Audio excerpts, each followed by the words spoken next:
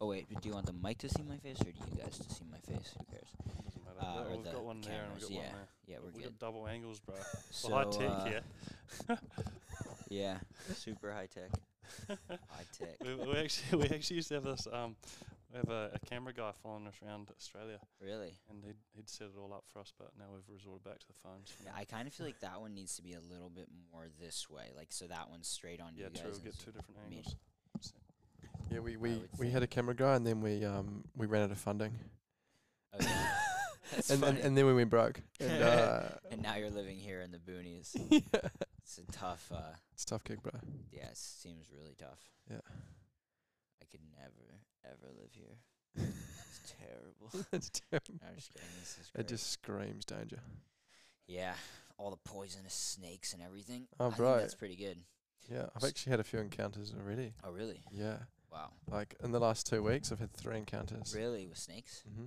That's actually one thing worth considering about being Yeah. out here. You know, there's poisonous stuff. Yeah, like we went out in the dark to Ooh. go and check something right in the evening, and literally went out with the phone torch. We'd already walked past it and not seen it. On the way back, Jess nearly stood on it. Boom. This big tiger snake, which was like 2.5 meters long. Oh, whoa. What Yeah. did you end That's up doing? freaky. He called me at night, Yeah. and he's like, "I don't know what to do. I don't know whether I Like, kill no, this thing or if you I." called me out of nowhere. Oh, did I call you? Yeah. Yeah. And he's like puts it on FaceTime, and there's this big snake in the bush. Yeah. He's like, "Bro, I don't Oh, don't jeez. know if I go to bed or do I just leave it and Right let here, it for do its thing?" context, that flax Wow. bush. Oh, is it that Wow. one? Right there. Like right in the middle of the house. And, full context, like, we've got a dog, and Oakley's like so curious. He's like, what's that, Yeah, you and just one bite snap him or of something. the snake, like, you're done potentially. And of course, Jess was terrified of this thing. So I'm like, in my protector, safety energy, I'm like, what do I do? Do I like wrangle this thing? Do I pick it up by the tail and like remove it from the property and take it over to the forest? Steve Irwin. Or do I just like get a knife and cut its head off? That's what I've seen. Yeah. Yeah. That- Just dus. Did you And do just that? and just namaste. No, I didn't. I left it. I left it there, and we went to That's bed. funny. And then the morning it was gone. And now I'm like, shit, where is it? I don't fucking know. Yeah. Surprise you in the middle of the night. Interesting. That's a definite consideration being out here. Yeah, so Philadelphia is a city on the east coast of the United States. Yeah. 2 hours drive south of New York, 3 hours drive north of DC, and it's very much forest. So this state is called Pennsylvania. So like William Penn, the guy who founded it, Sylvania means like forest, Silva in Latin. So it's Penn's Forest, Penn's Woods, Pennsylvania. And Philadelphia means Philos Adelphos. It means love of the brother. So it's like they always call it the city of brotherly love, but I didn't know the Oh, name that's actually sick. means love of the brother. So that's pretty cool. And it's just, yeah, forested. The city itself is just a city, like New York or whatever. But outside the city where I grew up in the suburbs, it's pretty forested. It's like this. It's really dense, or dense, as you guys would say. Dense. Dean says. Dense. Dense as. But it's just, it's not quite like mountainous, hilly like it is here. And it's not tropical level of lushness. Like, so in the winter, everything's almost dead. There's not a ton of pine. So it's like pretty barren Yeah. in the winter.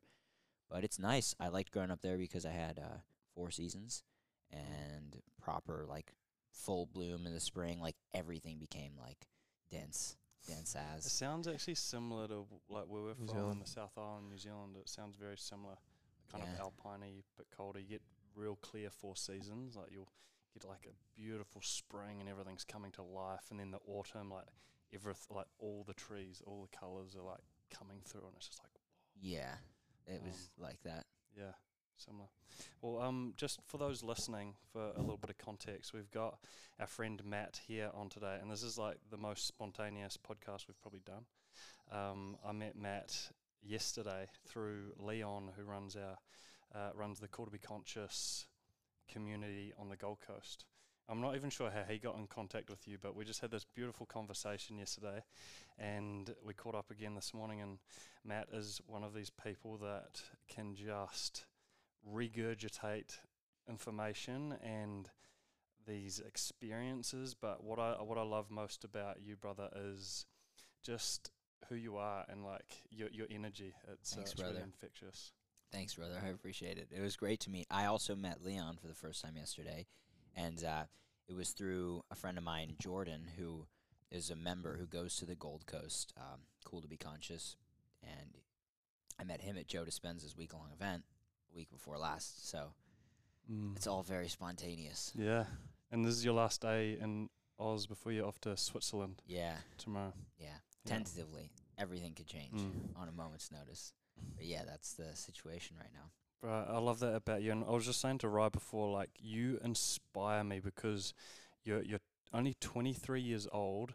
You're connected with some of the most incredible people around the planet that I really look up to. I'm like, how the fuck does he know all these people? But you've created this incredible business that helps people with so much that we can talk into a little bit more. But what do you feel has got you to like this point in your life? Is there any things that you can pinpoint and put it down to, or is it just like this curiosity of exploring and kind of what you've been talking about before, just going with the flow? Yeah, I would have to put it to going with the flow, or like God, I guess you could say, or the universe, because I don't feel like I can really take credit for everything, because like, why did I grow up where I did? Like, why was I born where I did? Like, no clue. Okay, you could say, well, like, my genetics, like, led to this, but, like, really, I know, and I know you guys don't, and the listeners of this probably don't either, like, buy into, like, that more traditional narrative. Like, I believe there's, like, a deeper purpose behind it. So, like, my soul chose a particular place and time and family, and why that, I don't exactly know. I guess they say karma, so, I'd say it's a lot to do with just the flow of life. And the one thing that did come to my mind is like the spirituality component. When you ask the question, like, I have a friend who I met years ago in Norway, named Alex, and he had reached out to me because I had been in the health and wellness world already and had been studying about light and how it works and why it's important for health. And I didn't know what I was going to do. I was just finishing high school. I was like, maybe I'll be a health coach and teach people, like, but a light health coach or something that very few people would have been doing and still aren't doing. And that was my idea, at least. And he reached out, like, hey, I'd like to talk with you. I want to learn more from this guy who you've been studying from. He was a coach of, I wouldn't say coach, but a friend of, and let's say, like, personal trainer, like wellness trainer to some young Norwegian professional soccer players. And yeah, one of whom now 6 years later is named Holland. He's playing for Manchester City. Way. He's like one of the top strikers Yeah, in the he's world. like the best player on the planet right now. He's arguably the best player on the planet. And I met him when he was 16, 17, 6 years ago in Norway. So, like, I don't know how that happened. Yeah. Like, and he's a cool guy, really, really sweet, authentic, genuine guy. And yeah, I'm like, I don't know how that happened. But this guy, Alex, and so Holland's famous for this meditation celebration that he does. One of the things that kind of he's known for. And I believe it was this friend, Alex, who first taught me about the value of God in meditation, who also sort of shared that with him when he was younger and playing for that local Norwegian club at the time before moving on to Austria. So, yeah, I really would have to say, like, the flow in one way, but also, like, staying open to it. So I always looked at life like Harry Potter, like this sort of, there's like this struggle, like archetypes, like there's like the good and the evil, and like I always saw, and I think the point of those stories is to generally, at least I thought, was that like people relate with the main character generally, because like you see within yourself like the battle of good versus evil and all this stuff. And so I love stories like particularly Harry Potter and Star Wars. I think they're amazing. I wasn't as big into The Lord of the Rings growing up. I didn't see it until recently, but that's another, classic of our time, I guess, and there's many books. But anyway, I always thought that everyone saw their life as, like, a character in those movies, like that there's this, like, great sort of struggle and that they get to play a great role. And then as we got older, and, like, some of my friends were like, oh, I'm just going to go, like, to university and get an internship. And I was like, do you not, like, see your life as an adventure? And I guess for whatever reason, and nothing against a different path than what I've taken, but I think a lot of people just, like, I was shocked. I thought everyone saw things the way I see them, like wanted to explore and like wanted to travel and like wanted to just fully open up, but I guess not. Do you think people deep down do want that, but they hold themselves back for whatever reason? It sounds a lot like the conversation we had yesterday with Leon when he said, we were talking about like spirituality and if, whether everyone deep down has this desire to like look for something higher or not. It sounds like, I think, a pretty similar conversation. And he brought up a line from Jesus, like, don't cast pearls before swine lest they trample them underfoot. So like pigs, wouldn't appreciate pearls. And I guess in a similar way that certain people maybe just aren't receptive to certain ideas. It's nothing like wrong with the people. I feel like maybe deep down, I think every soul, from what I've studied, like every soul wants the freedom, but maybe certain people just haven't gone far along enough in their journey where they're like actively seeking it out. And I was pretty skeptical, like even when I got into like alternative health and wellness and I was into like the paleo diet, and then like that was really like, especially in 2014, 2013, that was like really out there. Like no one knew about the paleo diet, and I was like really obsessed with that because I thought it was going to help me heal certain issues, health issues I had, and it actually did to a certain degree. But anyway,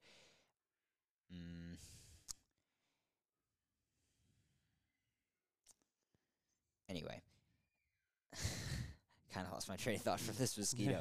So, what I was going to ask you, Yeah. Matt, was like fundamentally, obviously, we all have these different ideas and perspectives and understandings of where we want to go and what we want to do as a kid growing up. And obviously you took that route of trusting yourself and going with the flow and seeing what was created and creating your own hero within your own life. So for me, like, I want to ask, what were your parents like? What are your parents like to enable you to trust in that creativity? Because for many, I feel have that creativity in them, but they potentially may not have the stability or support from that network or close friend group or family in them. So, like, who are your parents, man? Like, yeah, they must be amazing. my parents are amazing. So my mom is very much like, do whatever you want. Like she always said, like, the sky's the limit, do whatever you want. I had really good teachers as well. So, like, teachers who would basically say, yeah, you can be whatever you want, like, do whatever you want. I went to unlike what you said, the country school where you grew up, like, I went to a really, like, pretty, I guess, high-end public school system outside in the suburbs of Philadelphia. Lots of people move there just for their kids to be in that school system. And, like, the taxes are pretty high and it's an expensive area. But, so I had really good teachers as well. So mom, teachers, my parents were divorced growing up. My dad also was like pretty, he was pretty like not controlling. He wasn't like, you have to do this or have to do that, so in a way, like just kind of letting us do our own thing. It's funny, I was just listening to this podcast I mentioned with Rick Rubin interviewing Phil Jackson, the legendary basketball coach, and they were talking, somehow it came up, the Avett Brothers, this band that's really, great, and they were just talking about how great the guys are themselves, and then Rick said he met the father of the band and asked, like, what did you do? How did you get these kids, how do they become who they are? And he just said, I back them. Like, I support them with everything. And then the funny line he said was, yeah, if somebody came to me and told me that one of my kids had killed somebody, I'd say to them, they must have needed killing, I just thought, like, that's really funny. Blind faith. Yeah, so in a way, like, I so feel good. I got a lot of that support. I also just look at my childhood, and, we create a lot of stories about, like, the past that aren't necessarily true. Dispenza mentions this. A lot of the time people, like, romance a past or reinforce a past in their mind that isn't even real, like, so 50% or more of the story is actually made up. So I don't know how much of this is true, but I look back and I feel in myself that I was, like, very much always, like, the way I am. Like, I just always was thinking broadly and just trying to just expand myself and my horizons and explore. So yeah, I definitely would have to, give credit. Let's say I'm very blessed that I had this upbringing that didn't try to, put me into a box. But at the same time, yeah, society in general, we could say maybe society boxes people in because the education system kind of makes you think you have to do this and that. And somehow I feel lucky that I was just like escape that. I just didn't buy into it. Like I always thought I was really smart and I excelled in school. And I just remember, if you had asked me like when I was a kid, what do I want to do when I grow up? I remember thinking at certain points like I want to be an inventor. Like I want to do something like different and cool. I definitely knew that I didn't want to work in an office. I was like, that sounds terrible. But so I wanted to be an inventor, I guess, and do something different and new. Wow. I resonate with that, and I want to touch on the divorce within your parents, because I come from a very similar background. And for me, when I was growing up without, that intimate relationship with my parents, there was always this driver in me that I needed to do big things in order to create safety for my mum. It was like this deep, fundamental desire in me. I was like, I need to do great things because I want to create that safety for my mum. And I wonder if this resonates with you in some way, that when they divorced, there was this an masculine energy that came through that knew it needed to get shit done and needed to create and needed to expand, maybe on a subliminal level, to create that safety for your mom, and within that feminine energy that Yeah, needed that. I'm glad you bring that up. Like um, it's all I ever knew because it was since I was like 2, that my parents were separated. I It was was the just like same, same it was age. like what I knew. So I wouldn't have known really anything else. But I definitely wasn't. If it was that, I wasn't aware of it. If that was a factor, I definitely wasn't conscious of it at all. I mean, until recently, like I do take care of my mom. She actually works with me, but so in a few ways. But basically, it wasn't like something that until much more recently that I actually was like, oh yeah, this is something I like definitely want to, was consciously aware of that I want to do it. So yeah, if it was something, it was maybe unconscious or subconscious. But I have a guy we work with, a scientific expert for our company, and he's one of the top experts in light and frequency in the world, the top as far as Wow. I know. And just from our conversations, he kind of gave me like an offhanded compliment. He was like, I think maybe part of the reason you became so intelligent is because you felt like out of control as a kid. And I could say maybe that resonated with me in a way, like just not necessarily feeling in control of what was going on around me. Like, I wouldn't even say again it was like a super conscious thing, like that knew that I was not in control. I think it was Coping just, mechanism. yeah, especially at that age, you just kind of like life just kind of is. I'm a triplet, so one of 3, so like we came at all at once, so that's kind of overwhelming for parents, and then a little brother as well, so 2 years younger. And so it was there was quite a bit of chaos, from what I recall, like in my growing up. Like I just, and it's not bad, but like, kids fight with each other, and you know, and so he said to me, he's like, yeah, maybe. And again, this resonated with me. It made sense that I just had to. The thing that I could control was like mastering my understanding of my external environment, like my brain. Because like when you're young, like physically, you couldn't necessarily do much. But if you can be the smartest person in any room, like it kind of gives you a feeling of an edge. So that to me resonated. Not to say that I think I'm the smartest person in any room, but I definitely, I was telling the guys the other day, like, I definitely thought I was intelligent, like, going even into, like, first grade, second grade, third grade. Like, I remember, like, we had spelling tests just to, like, write out words, and I don't think I ever got a single word wrong, or maybe I got one word wrong, and I beat myself up about it for a while, for example, like, if I did, but it was, like, I just was good at that, and I would get good grades. And I don't know though if like me getting good grades and being intelligent in a book smart way has anything to do with what I'm doing right now. Like had I been just a total like just student who just didn't care at all, would I be doing what I'm doing now? I mean, you can't separate. Ultimately, in my story, you can't separate them because No, they just are. it's But all part of the whole journey, isn't it? It's yeah, like that served its purpose. It was like part of that evolution of you and mhm. who you sit here as today.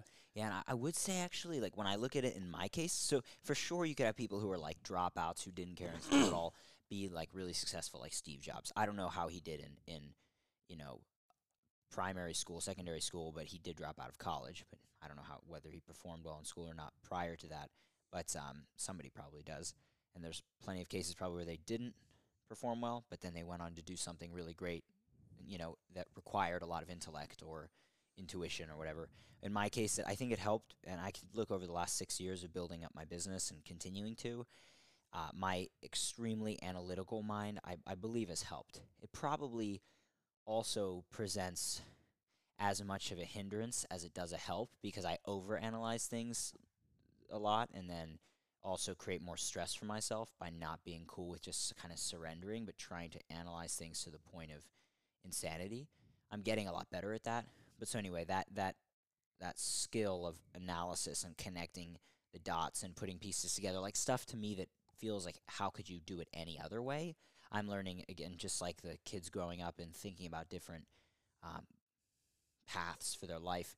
Like not everyone has that trait. So it is interesting, like people truly are. I used to just think people were like more or less the same in their desires, like that everyone felt the way I feel and this and that. It's like, I don't think that's true at all. I think it's a broad spectrum. So that trait, like for example, working in my business, like getting people I'm working with to think like, okay, if there's an issue happening, like, okay, you want to solve the issue, but like, then you want to also ask the question, because if you solve the immediate situation, it's like, okay, but what's stopping it from happening again? Like you haven't really solved the issue. You've only solved like a short-term issue.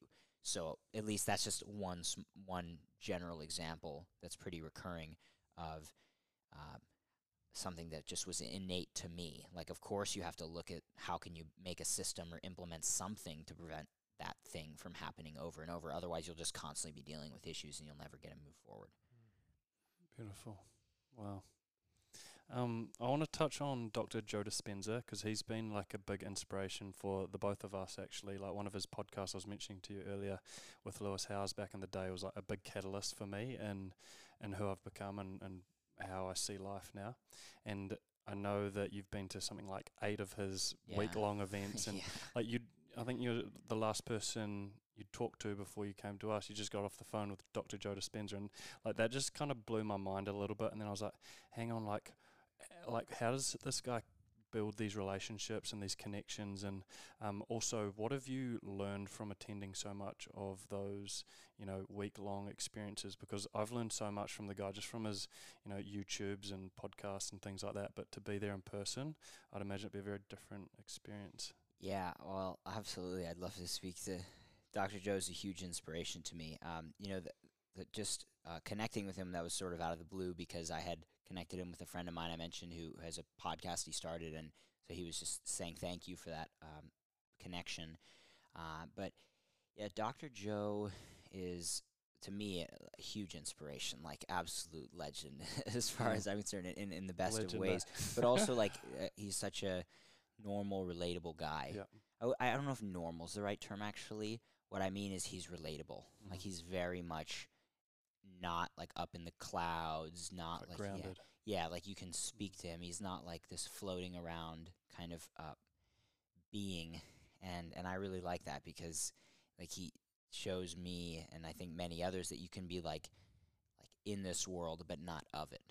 So I got to Dr. Joe's work as a sort of culmination of my entire personal journey, which I guess I could touch on. I'll give a little bit of the background, but basically growing up having a feeling of like that there's more to life than what I was, just being served, let's say, or that I was aware of, but just kind of living my life, doing my things as you do as a teenager and having fun with my friends. And I had a persistent, let's say, theme of like various health issues, headaches, gut issues, allergies that were just kind of part of my life, and I just accepted them, genetic, okay, whatever. Can't really do anything about that. Just take these different drugs, Advil for the headaches, all the different stuff from the Western medicine. And I had gone to a kinesiology doctor at one point, and that kind of helped a little bit. Like, it was a little bit more advanced than what I was doing with Western medicine. And then got into dieting when I really felt like I needed to take it into my own hands. When I was going into high school, I was having really bad gas, bloating, getting really bad acne breakouts, and that was the vanity. Like, I felt so embarrassed by how I looked that I started reading about what I could do about that. And then I learned about the paleo diet, went all in, felt better, became a paleo evangelist, thought that was the solution for everyone's problems, and then wanting to improve my own condition, I went like deeper and deeper into paleo. So I went to like the autoimmune paleo diet, and then the GAPS diet, which is this like, now everyone's talking about it in the carnivore world. It's like touted as this miracle gut healing diet. And then I got into like some carnivore stuff and keto and all this. I did all this stuff in like 2014, 2015. And it made sense to me, and it definitely helped me feel better than like eating just all the junk I was eating before. But I became so obsessive, like orthorexic is the term I've heard used, obsessive about my food, where I was like creating so much stress just about what I was eating, and it was like a disorder in a way. Something was like, it was still very much out of balance. So I was trying to solve like this feeling I mentioned like within me that like something wasn't right. I had this kind of feeling. I was trying to solve it with this diet, and I was convinced that, I think like a lot of people become, that this is the solution. And this makes sense to me now in retrospect, why people become so dogmatic and religious about their diets, because they identify it with like, if this isn't correct, like if somebody says something's wrong about this diet, they defend it like it's their religion. So it's like, if this isn't correct, then that means that something about my theory about what's wrong with me is wrong, and then I'd have to actually face that. And so that, if you get what I'm saying, like, so people, they're like not defending the diet, they're actually defending themselves. And I was definitely doing that for a long time, and maybe I still am in different ways, I don't know, but we'll see. Let's see where the conversation goes. So anyway, did these diets, and again, saw some progress, but I actually ended up feeling a lot worse than when I started, because I became so obsessed. Like, literally, I would like write down every day or every week like what I was supposed to eat, what I wasn't, and then if I ate something that was off the list, like, because I like couldn't help myself because I was young, and I beat myself up, and then I go like beat myself up by like binging, shame, like going and eating all the wrong stuff until I felt like absolute shit and like felt like just horrible. And that was like this cycle I had gotten into. And anyway, this is just like distant memories at this point. But I learned, so I was like, I projected this onto the next thing. So the next thing I learned about light, so like how light influences our physiology. And so then it was like, oh, it's not about food, it's about light. So I built this whole like new identity now around like light, and I studied under a guy, or learned a lot from a guy who's like a leading expert in this field. And it was very valuable to go through that part of the process, because it taught me all of this was valuable. But that led me to certain books about bioelectromagnetism and photobiology and biophotons. So all this research about how light is relevant in our organism, and light and electromagnetism, like we're beings of basically energy. how sunlight can impact the body. Yeah, that's photobiology would be that. But then like bioelectromagnetism is like the study of how we're electromagnetic, like we're energy-based beings. And then biophotons is the study of how our cells emit and communicate with light. So our cells create light as well. They release light. Yeah, they communicate with light. So this is like, I was reading all these like books, textbooks, like super dense stuff when I was like 16, and just barely making, I made pretty good sense of it because I was a pretty good student. You're so 16 made sense. learning about this stuff. Yeah, 15, 16. Like I was reading about this stuff. Bro? But like I had paid attention in chemistry, and I was interested, and probably because like some part of me knew that I would need this knowledge. So I was pretty knowledgeable about chemistry, and stuff made sense to me. Why did you think you needed that knowledge back then? Oh, was it to help your own body? I don't think I didn't know. I don't know. I was an attentive student, whether it was chemistry or because I remember sitting in chemistry class, like drawing penises on my book, you know, like thinking this is the biggest fucking waste of time I've ever spent, you know, falling asleep type thing. But now, I think I was saying to you, or you, like, I'm fascinated with it, like how all these environmental things can impact and influence the body, how the body's creating energy, how it metabolizes things. Like, it just fascinates me.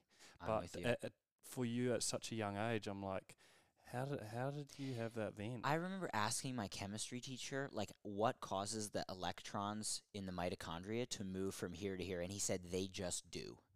And that was the least satisfactory answer I ever received. Because years later, I understood what actually makes them move. If he had a basic understanding of chemistry, it was a biology teacher, actually. It was even before chemistry. This was the first year of high school. We took biology. Chemistry was the second year.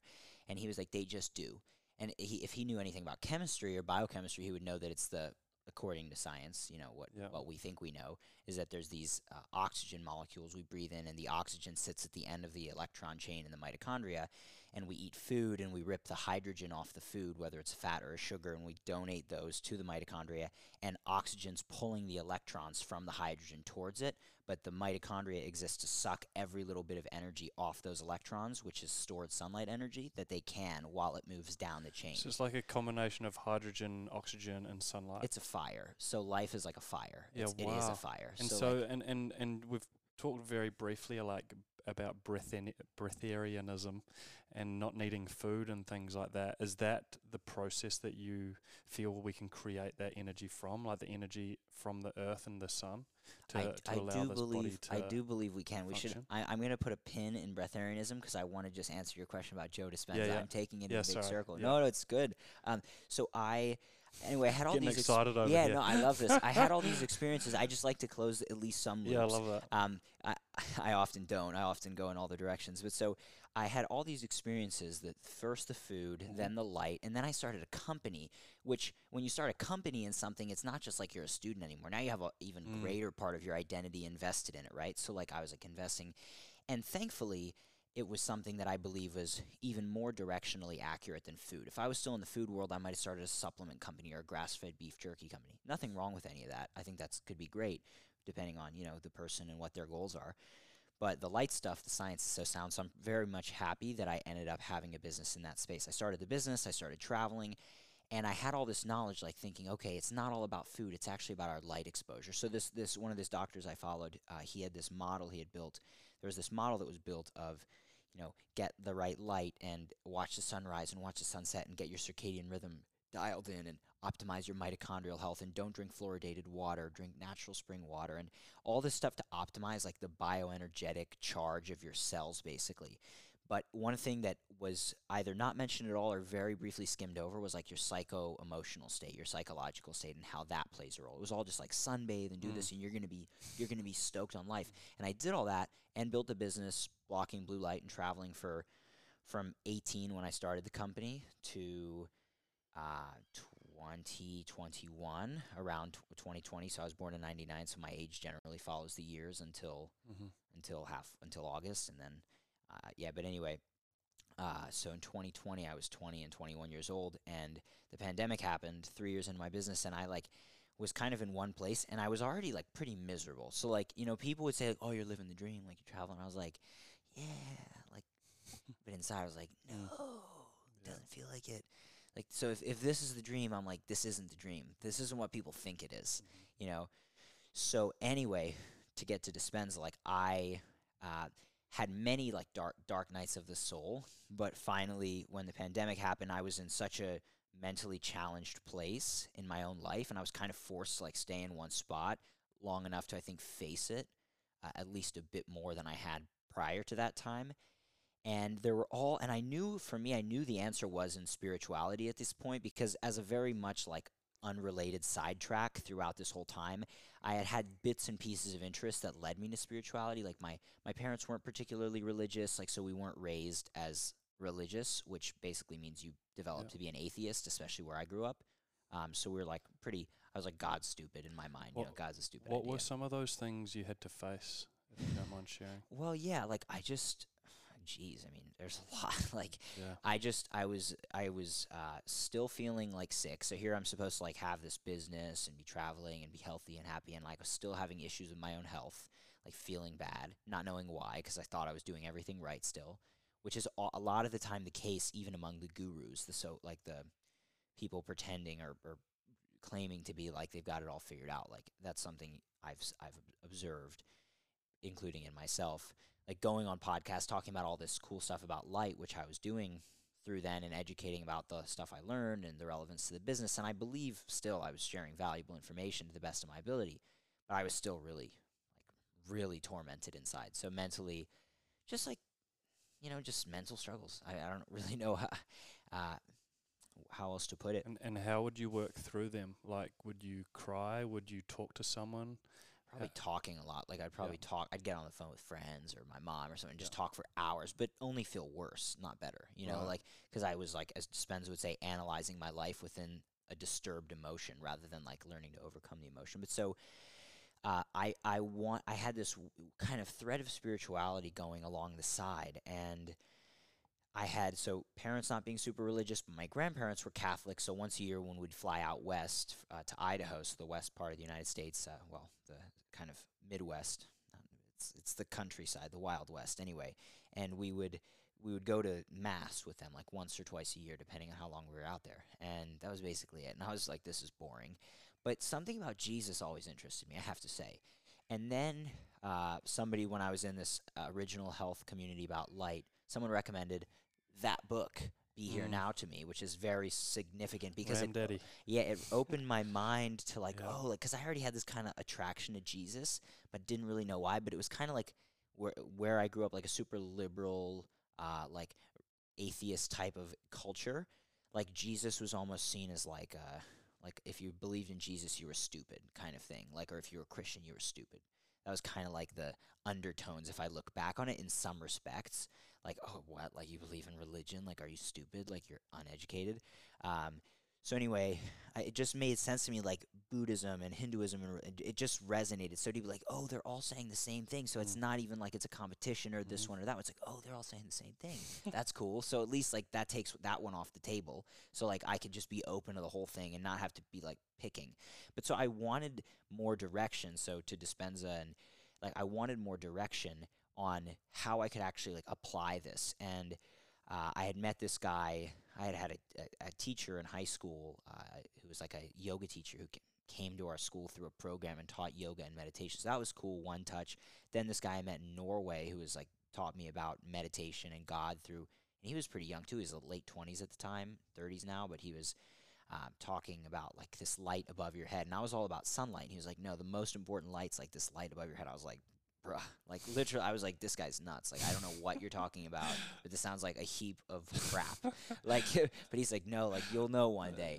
And now I understand more, like studying the spiritual stuff. You guys know, like there's this energy field, the energy body. Anyway, so that was another touch. Then I'm surfing in Bali, and there's this guy with the most unbelievable energy, and he's surfing straight spine. Everybody else is hunched over. And then I see him doing a standing meditation, which this Norwegian guy, his Qigong master, who lived in Norway and lives in Norway, I'm still in touch with them. He would always talk about the value of standing meditations. This was part of his practice and Qigong stuff. He did just standing still for hours, like just this cultivating this chi within you. Oh, so is that more to get like the energy from the earth as well? Yeah, well, it's come through the feet rather than having. I think it's the same reason when you meditate, it's best to sit up. It's just because there's this whole another digression, but there's actually 100 to 150 volts per meter. For every meter off the earth, there's 100 to 150 volts of electron energy. More or less? Just existing. Right. And so like the air is an insulator, so these electrons choose to go through us, and when they come up our legs and meet, they create a vortex, which is what the chakra system is. So it allows energy to get higher. Yeah, like it's happening right now. Yeah, I guess you could put it that way. So the closer we are to the ground, the more we can harvest and connect with that. There's like the whole science of grounding as well that's come out, emerging, sharing that. So that was another touch. And I saw this guy in Bali. I'm going somewhere with all this. I saw this guy. I love this. Like we can go. Yeah, he was doing a meditation, and I was like, I need to talk to this guy. And then this guy, he turned out to be a Kriya yogi, so follower, like a disciple of. You guys know Yogananda, who wrote the autobiography of Yogi. So he's like generations removed. Like his master was Yogananda, and they have many branches. But I met him, and he recommended, as a Westerner, that I check out Joe Dispenza. He's a Russian guy, but lived in India for many years and studied and became an Indian medicine doctor. He said, check out this guy, Joe Dispenza. And I forgot that he was the first. I didn't think back one time. I was like, who told me about it? I was like, oh my gosh, my friend Balarama, this guy. That's so funny. And he also told me about Yogananda. And it was funny because when I had gone to Bali at this point, it was pre-pandemic, so like 2019. I had been in Southern California because of this friend of mine, Rick, and Rick introduced me to a guy. Can I just stop saying, this friend of his, Rick, he's like the greatest music producer of all time.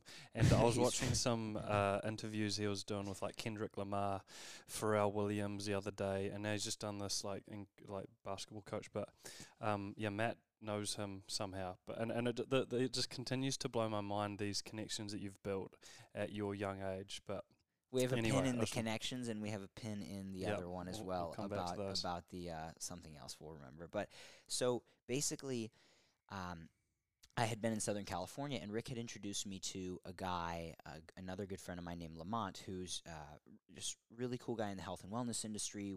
Worked with some different companies, and that was a sort of mutual connection there. And he taught me how to surf and everything. But he lived in this town called Encinitas, California, and so I would visit and taught me how to surf down there. And I'd meet him and his wife and kids and hang out and surf.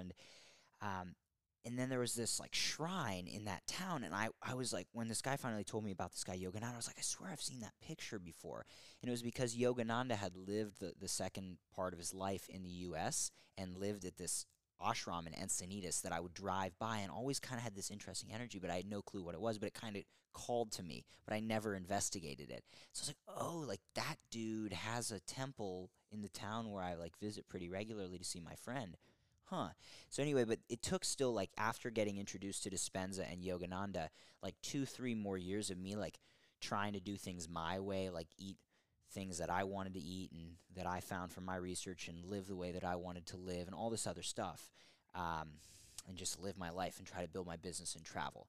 And then the pandemic kind of happened, and I was like, okay, like I need to look back and not remembering that this friend of mine was the person who told me about Dispenza, but that I had heard Dispenza now several times throughout the years on Aubrey Marcus. Like I had just seen him. I was like, of all the people out there, there are so many different spiritual teachers, gurus who I thought I could follow and maybe do their programs or this, that, and some of whom ended like turned out to be like not really authentic, like their organizations fell apart or whatever. I'm like, okay, I'm glad I didn't go that route. But I just felt this thing from Dispenza, like he is like solid to the core. That was just my gut feeling. So anyway, you asked about Dispenza's teachings. It's not my, let's say, position to teach his teachings. He asked that people don't, like nobody tries to teach his work. But basically, I have done a training to be one of his corporate consultants, so I can at least give a little bit of a pitch. But basically, as I would put it, like he's basically sharing with people that they're greater than you think, more powerful than you know, and more unlimited than you could ever dream. Like he comes on the stage at the week-long events and gives the most unbelievable speech, or telling stories and sharing about, and not about him, but about how like the reason people are here. He says like you know something that you may not be able to explain or put into words, but you feel it, and it's just such a beautiful thing. And it just struck me, and I was like, this. I just felt like you just kind of know. It's like I've been looking at all this other stuff, but this is what it is, and it's. I still don't know exactly what words to use for it, but it struck me, and as I practice what he, some of the things he shares at the events, the meditations, you open your focus, you open your focus instead of putting it on specific things, people, problem, places, things in your environment. When you open your focus, your brain waves slow down, and so your brain waves go down, and you go into the subconscious mind, and then you can naturally, like we were talking about this morning, sometimes certain emotions come up or things come up, and you kind of just let that happen. And I had so many beautiful experiences, like where my heart truly opened. Like I remember one night after doing these walking meditations he does at these events, feeling so much love, like so open and so connected to everyone, like, and so grateful that I was like in this community on this beach with all these people walking as their future selves. Like I felt so touched, and I felt so much love that I literally had to call like all of my family members just to tell them how much I loved them. I just felt like I had to do that. And I was just like, this is like what I've always wanted. Like that's it. And so all of it came kind of, so to go full circle, it's my story, and it's also a little bit about Dispenza. It's like, I think all I wanted all the way was just to feel whole. And so I didn't feel whole, or at least for a long part of that journey. And I just was trying to do every single thing to try to feel whole, whether it was the food or the light, like sunlight stuff. And there's still value behind eating healthy and getting sunlight and, circadian rhythms while we're attached to this 3D body. But it was just learning that that isn't the be-all, end-all that I was looking for. Yeah. Mic drop. Yeah. That's beautiful. Thank you guys for, holding space. It comes back down to that, like what you said is feeling whole, but it's like, am I enough to receive and feel this love? Like, how many businesses do I have to create, and do I feel enough? How many people do I have to impact and could be conscious to feel enough? What's it going to take until we actually recognize that we already are enough, simply by existing and being in this physical form? We're enough to receive it as we are right now. So that journey is such a beautiful representation of taking that path and reclaiming that understanding that you are enough through the work of Dr. Joe Dispenza. It's so beautiful, and so many of us have different versions of that, and we all have our uniqueness of finding that path back to ourselves. And so many that are listening right now have probably been impacted by Dispenza in the same way that you have. And I've yet to experience his immersive retreats like that, but I know that they are powerful, and I feel it in you of what you're talking about. That's beyond intellectual understanding. It's that feeling, it's that love, it's that wholeness, it's that enoughness that reminds us of what we are and who we are and what we're here to feel. It's so beautiful. I love that you say it like that, and I tell people, because I think I can sometimes, talking about these amazing retreats make people feel like, oh, you have to go, otherwise you can't be part of the crew or the club or whatever. And it's like, in reality, no, like, anyone can just sit and meditate and get to that space. It just happens that when you take time out of your busy life, as Joe says, and you make a space for yourself, and you make that commitment, like you're going to keep opening up and surrendering and pushing past where you've pushed past before. I mean, then you're, I'd say, at least more likely to get to that deeper state and have some breakthroughs. And again, Joe will say, like, you can't go back to business as usual when you have an experience like that shows you a different way of thinking. But people could go to Vipassana. Some people do Vipassana 10 days, and it just depends, like, how deep someone wants to go and how much they're prepared and ready to let go of. Yeah. And some people use medicines, plant medicines and things like that, and that's their prerogative as well. So I feel really, really blessed to have been able to have the experience that I've had, and have a business, and then have the cash to be able to invest in myself in this way, like going to these kinds of retreats, and still focusing on it. And I've only gained a completely new perspective about my business and where I'd like to take it. Whereas, like, during the times I was, let's say, struggling and searching, that would affect my business, of course, because I didn't have the real purpose or motivation, sometimes that feeling to get up and do something.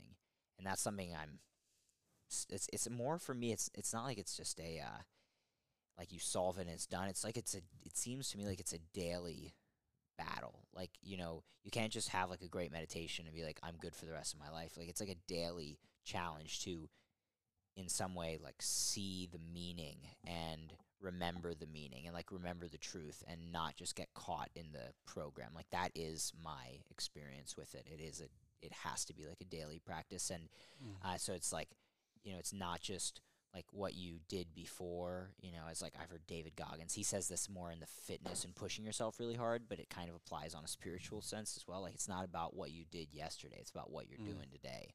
It's like, yeah, you could have gone out and run like 20 miles yesterday, but it's like, what are you doing today? That's like kind of the context he'll say it in. But I think in a spiritual way or about your life, it's the same. Like, okay, I could have had an amazing day yesterday, but it's like, I start off today and, like, I have to be, like, back to grasshopper mode. Like, I have my flaws and I have my challenges and I have, whatever, and my strengths as well and my gifts. And it's time to bring those on again. I do believe, over time you gain more power, you grow your power, you develop your virtues, and you overcome your vices. So yeah, there is, like, an upwards trajectory for sure. You could see that looking at anyone who progresses in any field, in anything in life, whether they're spiritual or athletic or whatever. But yeah, so that's my experience, and I'd say my mission at this point is to personally continue to work on embodying what I've learned, like, and what I've intellectually learned and understood, but really trying to embody it in my daily life. Like, so for example, as simple as, like, not reacting to emails or not reacting to my mother and my family, my parents. That's like not reacting to different situations that could happen. Like, I'm going to go fly for 20 hours tonight, and like, who knows what could happen. My flight could get canceled. Like, this could change, that could change. Like, just trying not to react. On that, because I think this would be so valuable for people. Like, how do you, in your experience, not react, or how have you grown in that aspect of you? I had a really, like, what felt like a profound insight on the beach the other day when I was just walking, and I'm just doing what I've learned from Dr. Joe. It's opening my focus, and so he does these walking meditations at his events and has people with meditation in their ears. I like to try practicing with no music, nothing, just the sound of what's around me. It happens to be the case at Tallow Beach in Byron Bay is empty for whatever reason. Like, no one's there. It's like the most beautiful place miles on of earth. beach, and it's so beautiful, and there's no one there. I'm like, this is like supposed to be a busy tourist town, and like literally zero people on Tallow Beach this day. Yeah, everyone's Like, I left didn't now see since Chris Hemsworth left. Oh yeah, Everyone's bailed. That's They're like, funny. Chris isn't here anymore. we'll They're leave it." out. That's Yeah. funny. It's not cool now. Property prices have just plummeted. Yeah, really. It's Yeah, actually a thing. that's quite Yeah. funny. That's interesting. But so like, and everybody congregates, and it makes sense because it's not windy and wavy on Main Beach, like north part of Byron. So I've been in Byron. That's where, kind of close to where we're in the Shire. I like to say that. It sounds cool, the Shire, because we don't have shires in the U.S. We have like counties. So Shire Yeah. just sounds way cooler in my view than a county. But so anyway, we're out in the Shire recording this, and so I was doing this walk and just really feeling really good, like surrendering. So you asked about, how do I not react? So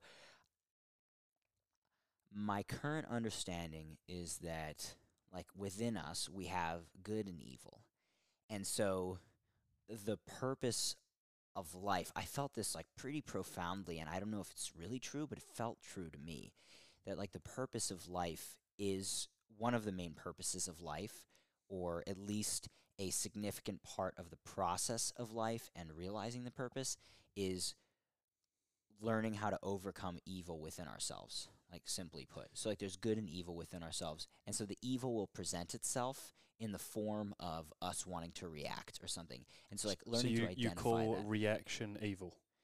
Is like how Yeah, you, like, yeah, in I would. simple terms. Yeah, Right, I would. I okay. mean, good and evil. Like, so usually people use evil in the sense, I've maybe we're No, I could like think of it this. in I different like definitions. breaking it down a little bit, because then it can, it can be implemented and understood, rather than people going good and evil. No, that's bullshit. It's like, so Yeah. evil, to use like a reaction from Well- the body, like an instinctual reaction, or like a something that's not been worked through type thing, or what do you mean by that? Yeah, so like usually when people hear the word evil, I should probably like define my terms. Like, people think like the supervillain in the movies, like that's evil. Yeah. But like, I think one of the biggest lies we're taught is that evil doesn't live within us. Mm. Like, when I react and I'm mean to someone, that's evil showing its face. Like, that is the evil, like, coming out.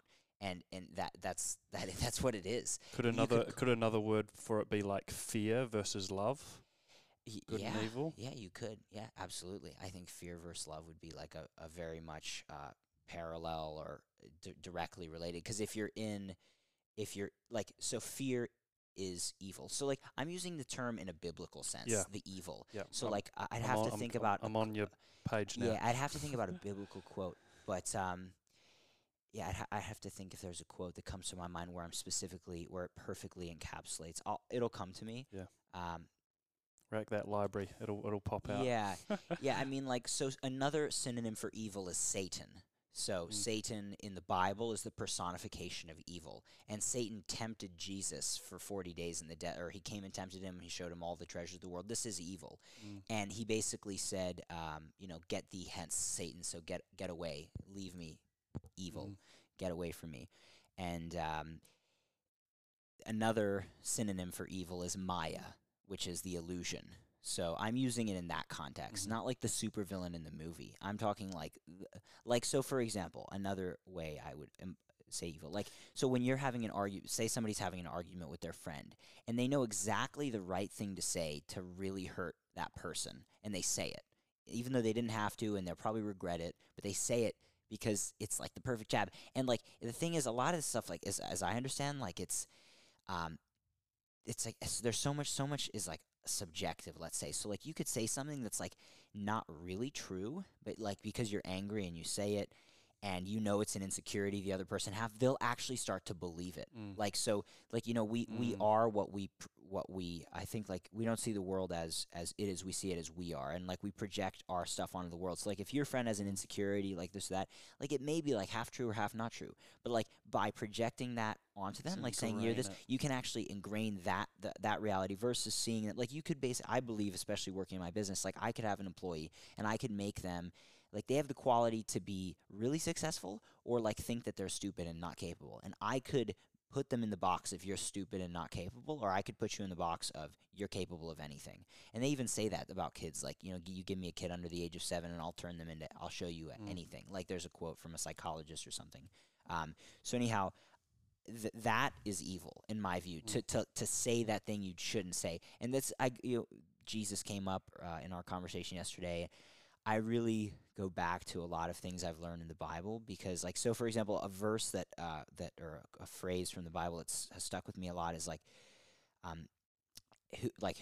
any man. It's something like, whosoever looks at a woman with lust in his eye has already sinned in his heart. So it's like, if you really think about that, so if you look at a woman, for example, with like an intention of like wrongdoing or like something like that, or like just a superficial desire, sexual desire, whatever, like, and you really feel that, like, it's interesting. He's basically saying that it's not the acting on that, but it's like letting the desire penetrate your heart fully. And so it's like, sorry. So for example, like, some guy might say, "Oh yeah, but I didn't ever touched her, or we never did anything." But it's like, no, but that's the thing. Like, if you were given the chance and you could have, would you have? And like, a lot of the time the answer would have been yes, but someone just didn't get the chance. So it's not like, so like, if somebody's like sure that they want to kill someone but they don't, they might be like, "Oh well, I didn't."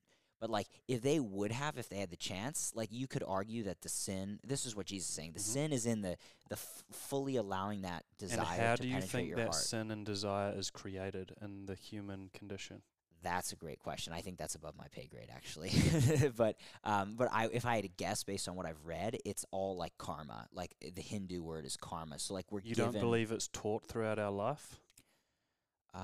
Well, maybe to a Or certain learned? extent. I mean, certainly there's certain extent, but like, I wouldn't say like babies come in now, based on what I've been learning. Like, babies don't come in like a clean slate. Like, yes, like, babies are like pure and everything, like they're, you know, very pure, but they come in supposedly, and I'm more and more as I read more and learn more, and things happen in a way that leads me to believe in this more woo-woo stuff.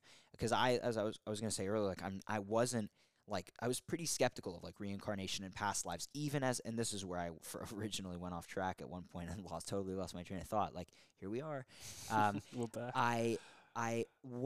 I've been pretty open to stuff that's like out there. Like, paleo was out there in 2014. Like, I've been open to a lot of that stuff, but there's still certain things that, for my analytical, intellectual mind that we were talking about earlier, still had a hard time really trying to understand, like, reincarnation. Like, I still can't work that one within, like, I can work all the stuff Dispenza does and all the stuff he teaches and all this within the model of understanding I have from a scientific perspective of there's energy within us and all around us. And he says, feel the energy that's within us and all around us, like, tune into it and feel. And those are like the electrons. I mean, there's a lot more than that. He makes the point. But we have a visitor. Hello. Just on shit. Yeah. So basically, I can understand all of that within the context of the science that I understand. Reincarnation, it's a little harder. But if the body is a being of light and the soul is like an informational pattern of light and energy, which I do believe, and it makes sense based on the science I've read, then it kind of makes sense that when someone dies, I mean, for sure, there's research I've read, like, when we die, our cells like leak light energy for many hours. Like, that's, you could argue, the soul leaving the body. So that energy goes out. The question is, how does it stay organized in such a way as to re-enter another physical body? That to me is a little bit like hard to wrap my head around, but I'm still opening up to it. So anyway, you were asking something that relates to that. But full circle back to like what you were presenting before. I feel like an easy way to conceptualize that for people is like, you've got your higher self, which will respond always with love, and it will have time to process and respond. And then there's like the ego side that will react, and it's like trying to create a challenge or trying to make it difficult for yourself or for your body or for someone else. So I feel like or creating that differentiation between higher self and ego self, I feel for many people, especially our audience, will understand that. I feel really well. Yeah. I think sorry that's a about great point. I should even clarify, like when I'm using the term evil, I'm not using it like I don't even say it like it's bad. No, you That might don't. be And, funny. and I think, that. But but an what interesting point. we're trying to just like get really clear is people, as you know, it's so ingrained and learned. It's like that word has such a energy around it Yeah, it that's does. it doesn't need to be like that. But when I say it, do you I guys know. feel the energy No, no, coming from? no, Like I not at don't. all. So like maybe like a Yeah. a synonym you could use would be sin, Mm. or like good versus bad. If people feel better about bad, but like I use the term evil really intentionally. So when we're talking about this higher self, lower self, the ego, like I would say based on the definitions I'm using of evil, the ego is evil because the ego is fully rooted in Maya, which is the Survival. illusion. Yeah. Mhm. But I'm not saying, but when I say the ego is evil, I'm not saying it like the ego in the way that most people would all understand. bad. Like the ego, Yeah. the ego is horrible. Like no, the ego is a survival Mm. mechanism, right? But if you let it dominate you, you're letting Mm. something that's part of the illusion. So forget evil. Let's say Maya, the illusion in Hinduism. You're letting the illusion dominate you. So that would be the illusion that you have to be mean to that person, Mm. or that you know that you need You're to acting have in a limited way. yeah, yeah, as yes, Joe exactly. Dispenza would Or you say. have to have sex with Mm. that girl in order Playing to the feel character. whole, whatever. And so, like, I do believe in Joe Talks. Like, I'm so glad you brought that in because his whole thing, his whole branding now is unlimited. You know, Mm. that's like their kind of their brand slogan, like unlimited. And with Dr. Joe Dispenza, and I think that's kind of what I'm talking about. So I'm not saying like it's good or it's bad. Like if you react to somebody, like it is what it is, right? Like Joe says, it's not about whether or not you react. It's about how long you can keep that going, or how long you can keep Before you doing that. catch Yeah, yourself. before you catch yourself and change it. And so it's like I think what we're talking about from a pretty, I would say, like non-emotional, matter-of-fact perspective is like, do we want to live a life where we believe the illusion and we stay limited and we stay, as like a more biblical language would say, like stay trapped in sin, or do we want to be liberated? But in order to be free from everything I've studied, like we have to let go of ourselves. Like, and Joe says the same thing, basically. Like, everything that's not love within you must die. Mm. So I'll give him credit every time I say something that he's shared, because why not? That is, to me, the goal. So like people, I guess if you looked at what I'm doing, and people would be like, wow, it's really cool. Like you're living the dream, you're doing this.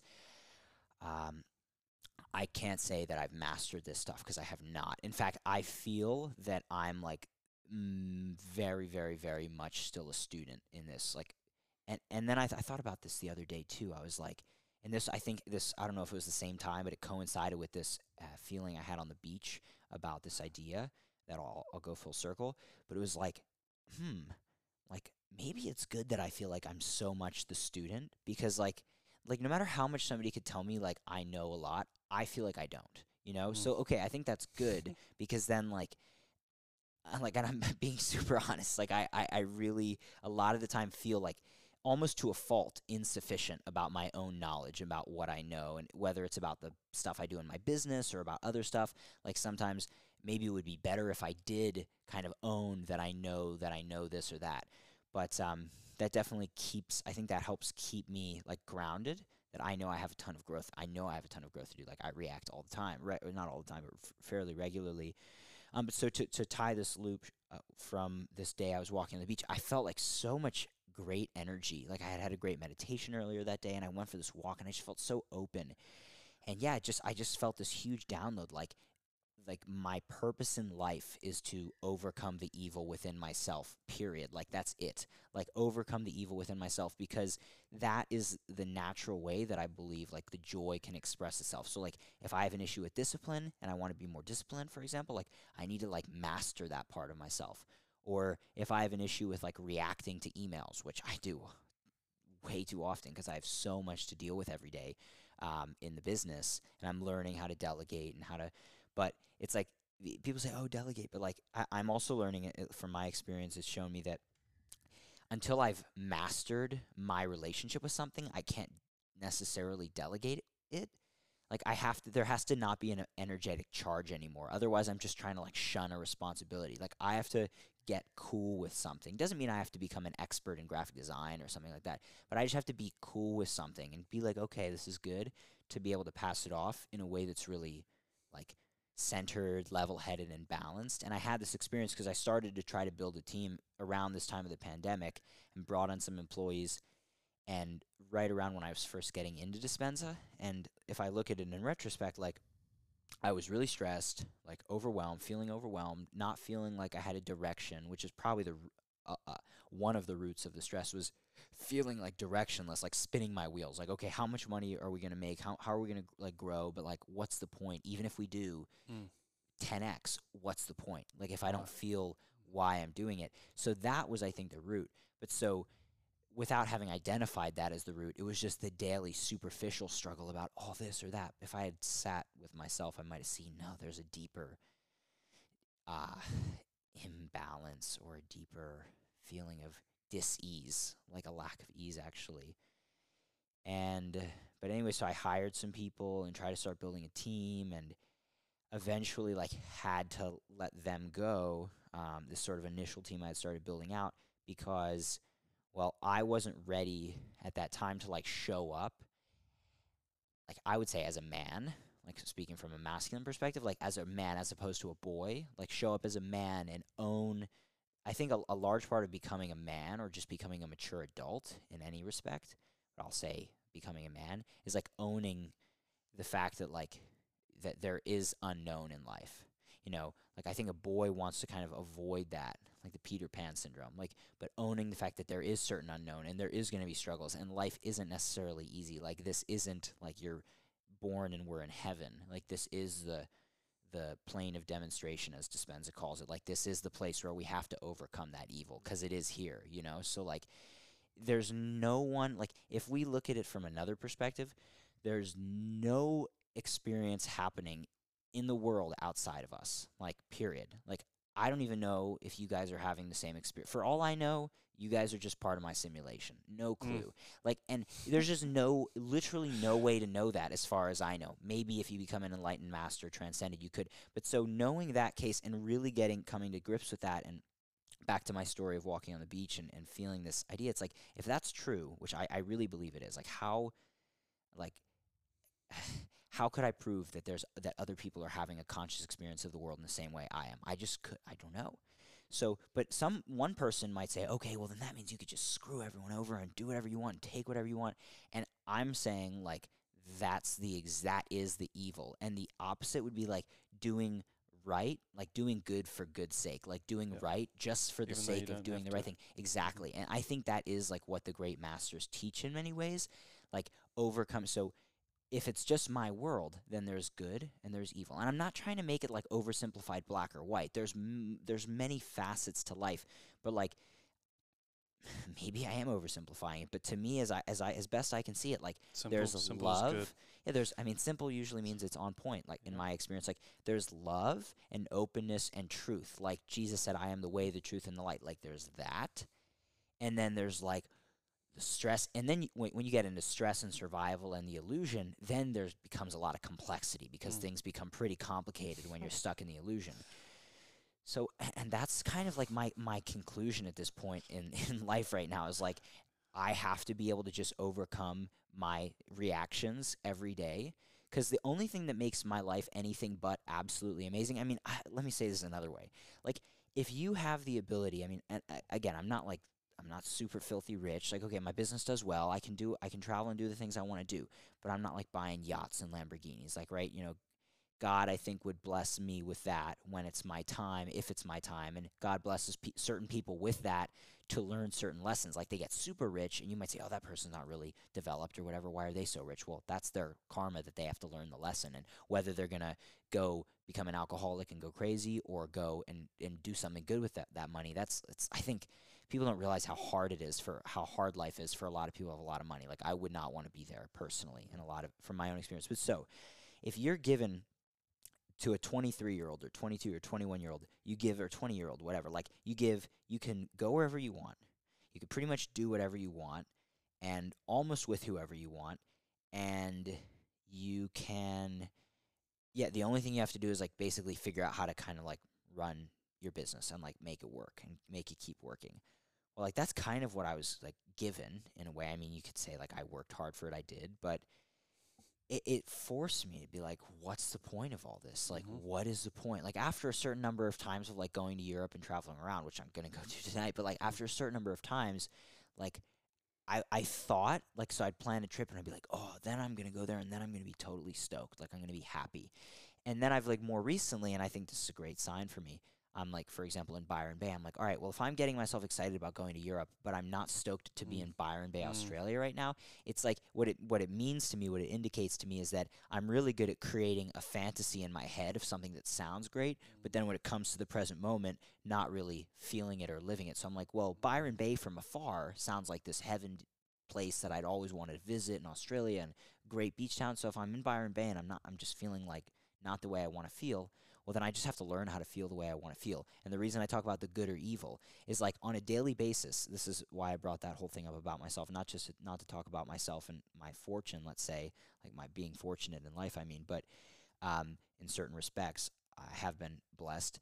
But to say, like, what's stopping my life from just being absolute pure bliss all the time? Because if you look at it on paper, it should be.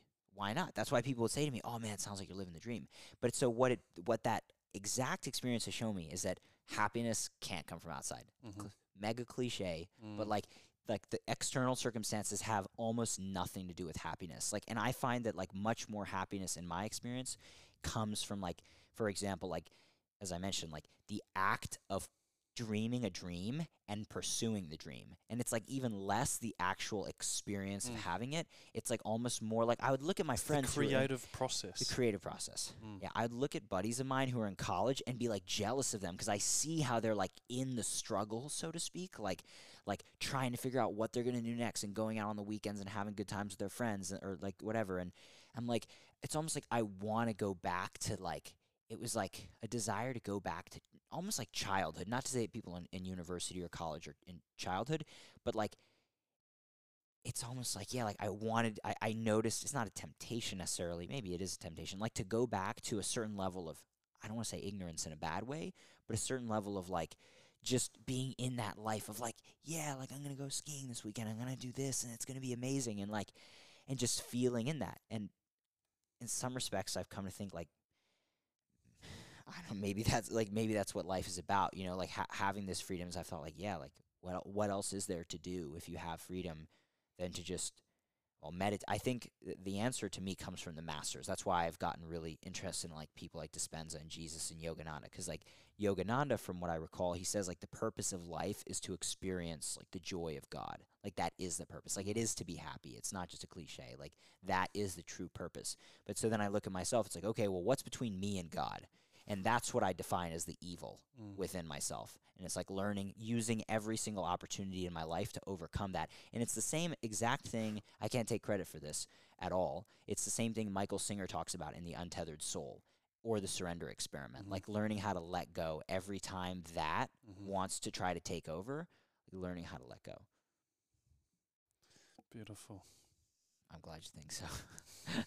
That's amazing. Yeah. So that's like my personal experience, and I'm just Yeah.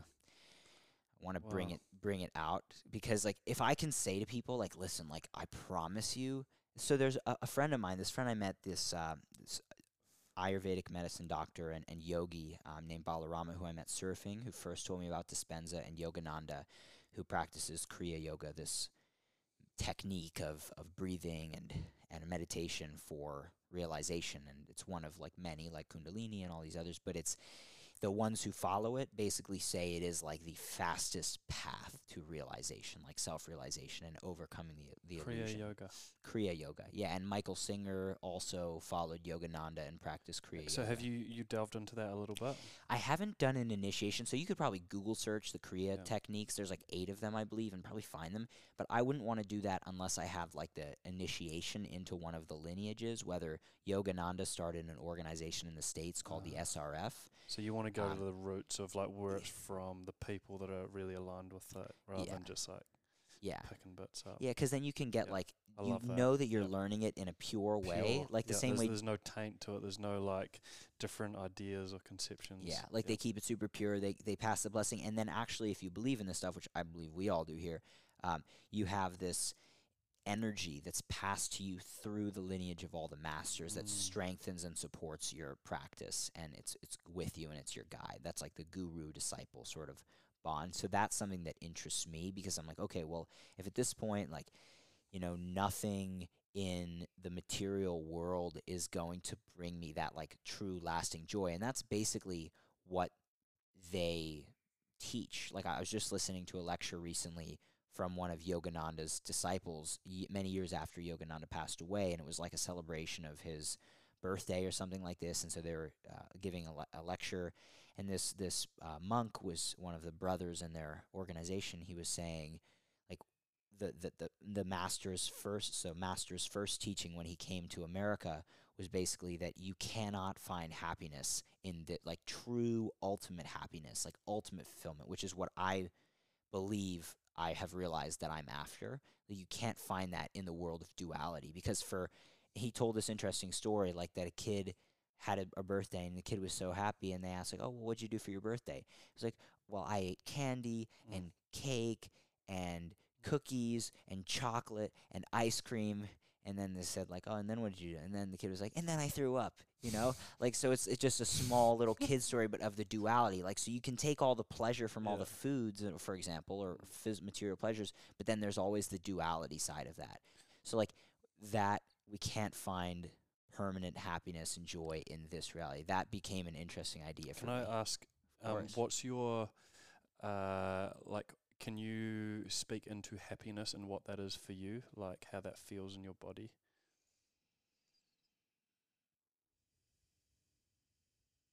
I feel like my sense is that happiness would just be like our natural state, like that would be our natural state when we're unburdened by evil. I'm using the term, I'm using it a lot, but like, and again, specifically, I'm referring, so evil sins, like illusion, right? Like So, just living from a place of openness and love. yeah, I guess so. Like the heart would be open, because like the heart only closes, as I understand, when we give in to the illusion in some respect. And again, am I saying that I've got it mastered, heart open all the time? Definitely No, but not. it's like the knowing. Yeah. But so I'm trying to be more aware of it. And so if I could do like anything, I guess at this point with like, let's say as far as a mission or purpose, like as I first mentioned, first was embody it to the maximum extent that I can. But then to be able to, for example, like go to a stage or go on a podcast and just basically just, I don't want to ever pretend that I have answers like for things I don't have answers for. Or that I have all the answers to someone's problems or something like this. This is just me purely speaking about my experiences and what I've learned. But like to be able to say to someone who's like in the struggle, I've done these things. I've built this business. I've done this. And for me, I can't say what it'll do for you, but for me, it was not what I thought it was. Like I ended up like almost being like enslaved to my own business, or feeling enslaved to my own business, that was entirely my own perception, my own creation, not actually true reality. My business was my greatest teacher and blessing and an opportunity in actual reality, and with an untainted view, an unbiased view, a view that wasn't poisoned by the word I'm using, evil or sin or illusion. That's what my business has actually been. But I felt the opposite. So it's like, okay, well, where's the disconnect there? Like, it must be with me. Something in my perception, some belief or something or emotion. So to be able to share that and be like, listen, like this is, especially to younger people, like it's not what you think it is. Like the whole rat race, we could call it. Doesn't mean we're not going to go into the world and do things like that. We're all just going to go and be monks. Like, I remember this Qigong master in Norway when I first, so if I look back on it, my whole life has just been like touched and blessed by different spiritual people I've been fortunate enough to come across. And he said, like, it's not about retreating from the world. He said something like, bakers will bake better bread, soccer players will play better soccer. Business people will run better businesses. We talk about this all the time, bro. It's like becoming more aware of yourself and connected to that source energy, God, love, whatever you want to call it. It doesn't mean you drop everything and you go and live in the fucking cave of the Himalayas.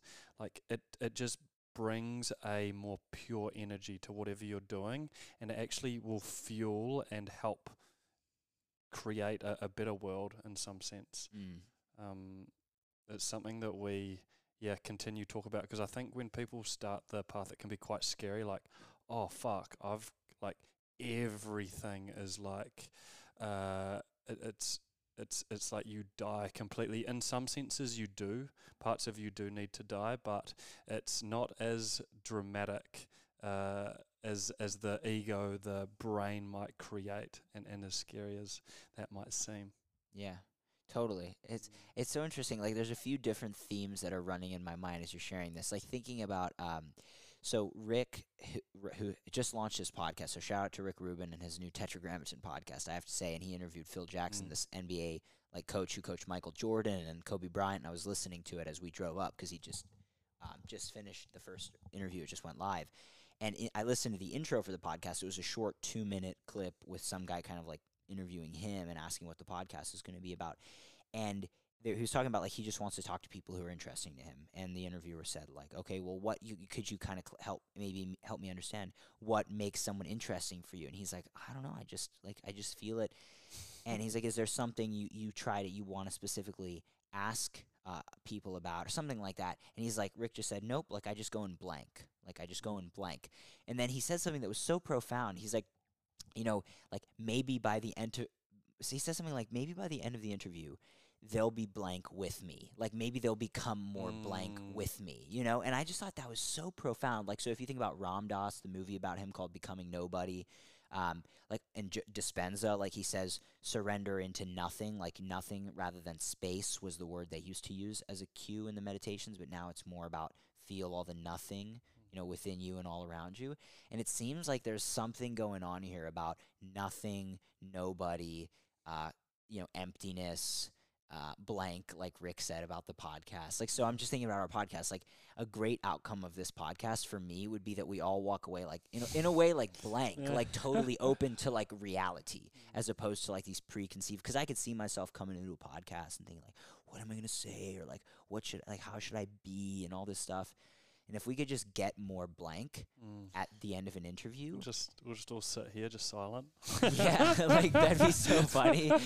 But in a way, like, I'm so glad. But I know I get what you're saying, and it's funny because that relates just exactly what you said. Like, at least in my experience of coming into this world, like, it feels overwhelming. Like, what? Like, it just doesn't make sense. Like, I have to let go of this or that, or like, just these ideas someone would say to me. Like, it just doesn't. It like explode my mind. It make me angry or frustrated. I'd be like, what is going on? Like, what you said, like, doesn't answer my question at all. And like, the wise one knows that it is the answer, but like, you're like, no, it's not the answer. But if we,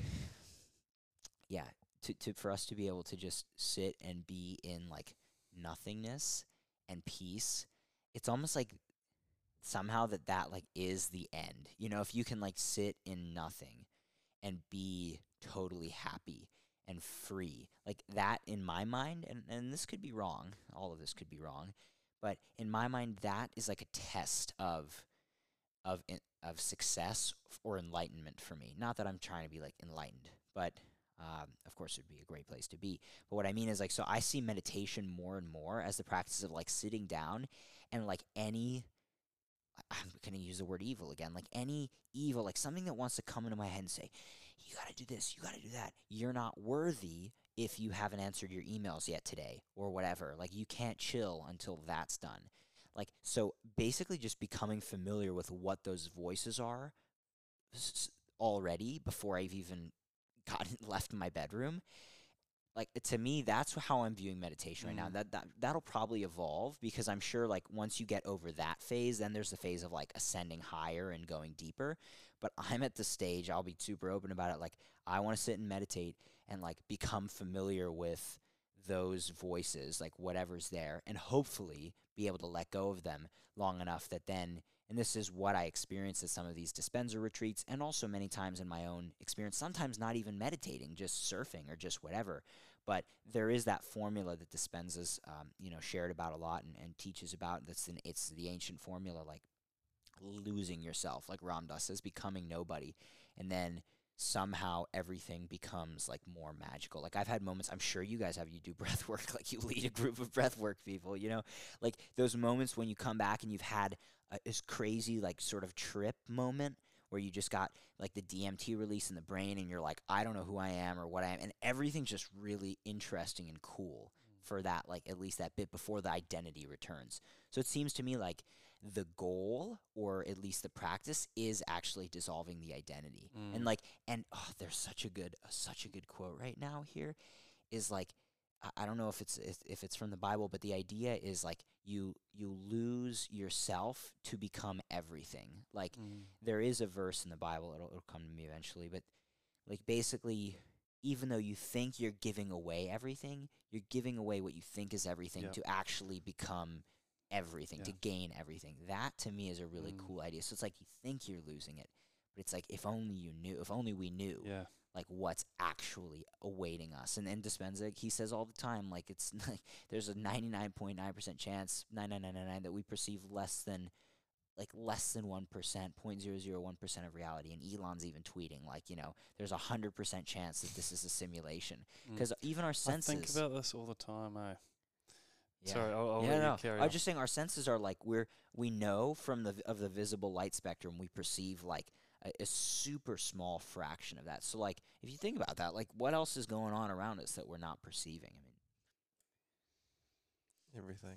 Yeah. And talking into what you were just speaking into before, I really loved about the practice of letting go of the attachment to need to create or change or do certain actions or certain things.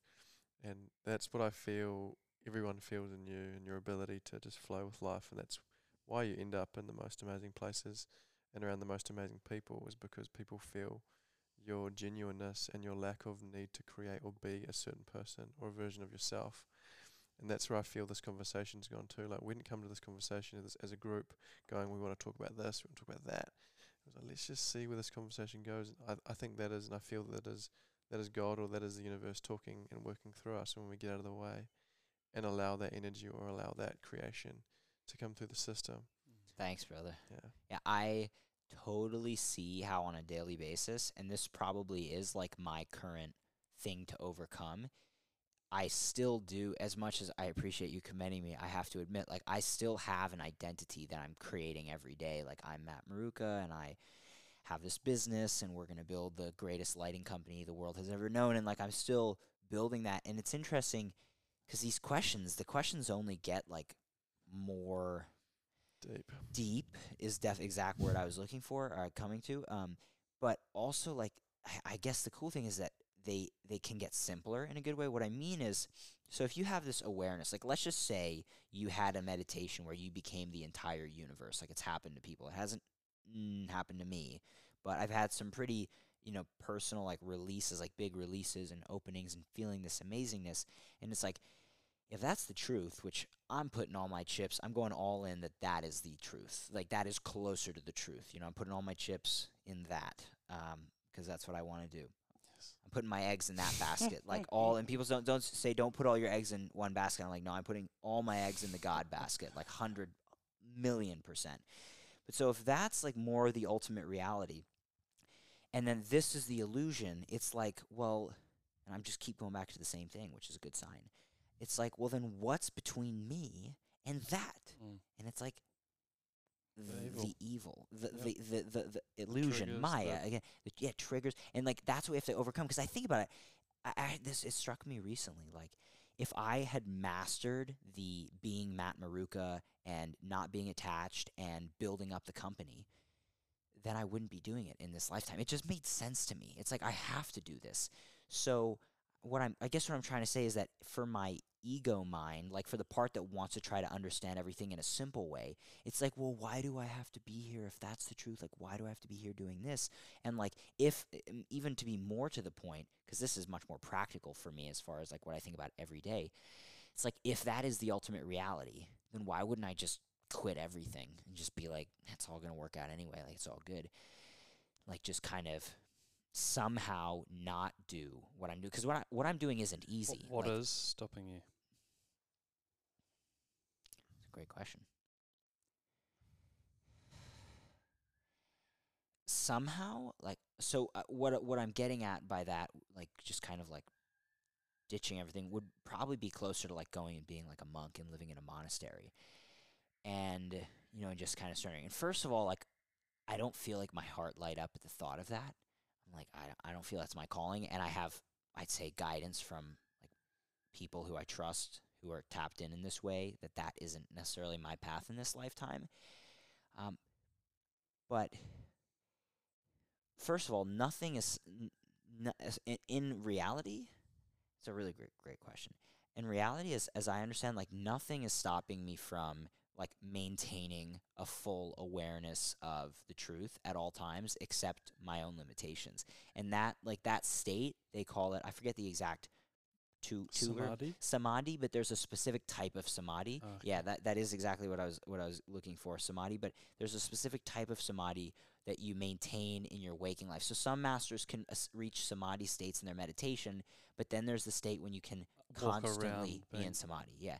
And the final samadhi is nirvikalpa samadhi, which is when you can consciously exit your body. That's the drop final. the body, they Yeah. call it. So there's like 3 stages. So there's like the first samadhi in meditation. Then there's the conscious all the time samadhi. So like, what's between me and the conscious samadhi all the time? Well, I would just trying to be like honest and humble. Like, I haven't done that work. Like, there's a lot of work to be done to get there, to overcome that. So that would be the first answer.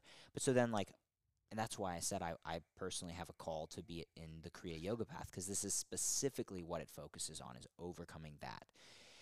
Now, as far as my business goes, like, that being something that I can work on, I don't know how to put this any other way than, like, it just kind of makes sense to me that, like, that is my initiation. Like, if I just went and became a monk and just practiced Kriya Yoga or some kind of other spiritual discipline, meditation or whatever, all day, just to become like one with God, like, okay, that's great. And for certain people, that's their calling, and that's how they can contribute the most to the world.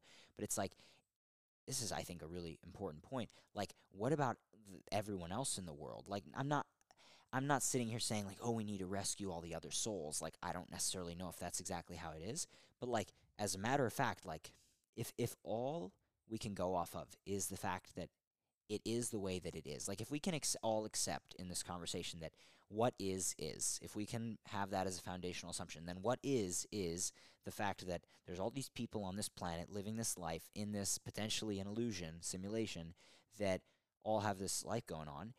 And if we can gain higher levels of awareness, but then not just hop on out, but kind of contribute to this, I think that's one valuable thing. But secondly, like, I would have to reach, like, to be in that constant samadhi state, I'd have to overcome a lot of myself. And, like, as Michael Singer shares in The Untethered Soul, like, your life is your perfect opportunity to overcome your limitations. Like, you've been given exactly what you need, even though it doesn't seem like it. So I can see how, like, my business is my perfect opportunity. Like, you could put it one way. A friend of mine likes to say, like, he said to me, like, I'm not interested in just making $100 million to just make $100 million. He's like, what kind of man would I have to be running a $100 million company? Like, who would I have to become?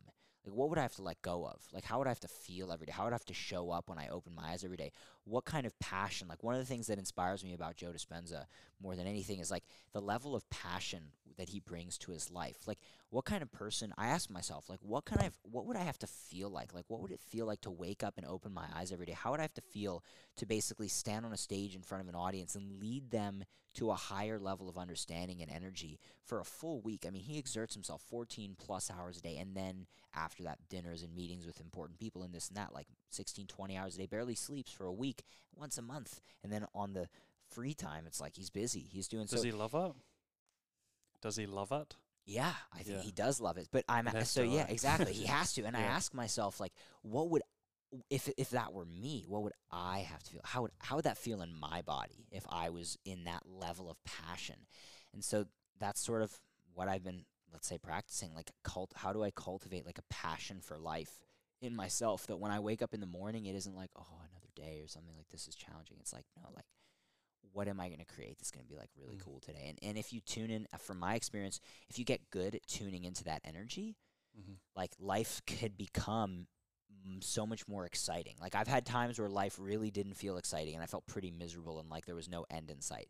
But then when I've sometimes tuned into the frequency, and this is like a day-to-day thing, like we said earlier, tune into the frequency of like, what if today was going to be like an absolutely epic day? And then it was, it's like, oh, well, I'd be cool with some more of those. Like I'd be happy to keep going. So I see my company as the initiation to like, because it's not easy. Like it's definitely, you guys know, building an organization, like it can become, it only gets, probably only gets harder actually. So it's like, who would I have to become to be able to build an organization that's going to like, and then we had this conversation yesterday, but I see it, my organization as a, like raw, it's Raw Optics now, but we'll eventually just be raw, as a way to inspire people. So like, yeah, we're going to make great lighting products to help change the light, but like, I'd rather it be a company more than anything that inspires people. And that's why I look to Apple for inspiration. Like Steve Jobs, he was always like, he didn't say, I want to create supercomputers that do this and that. He's like, I want to create products.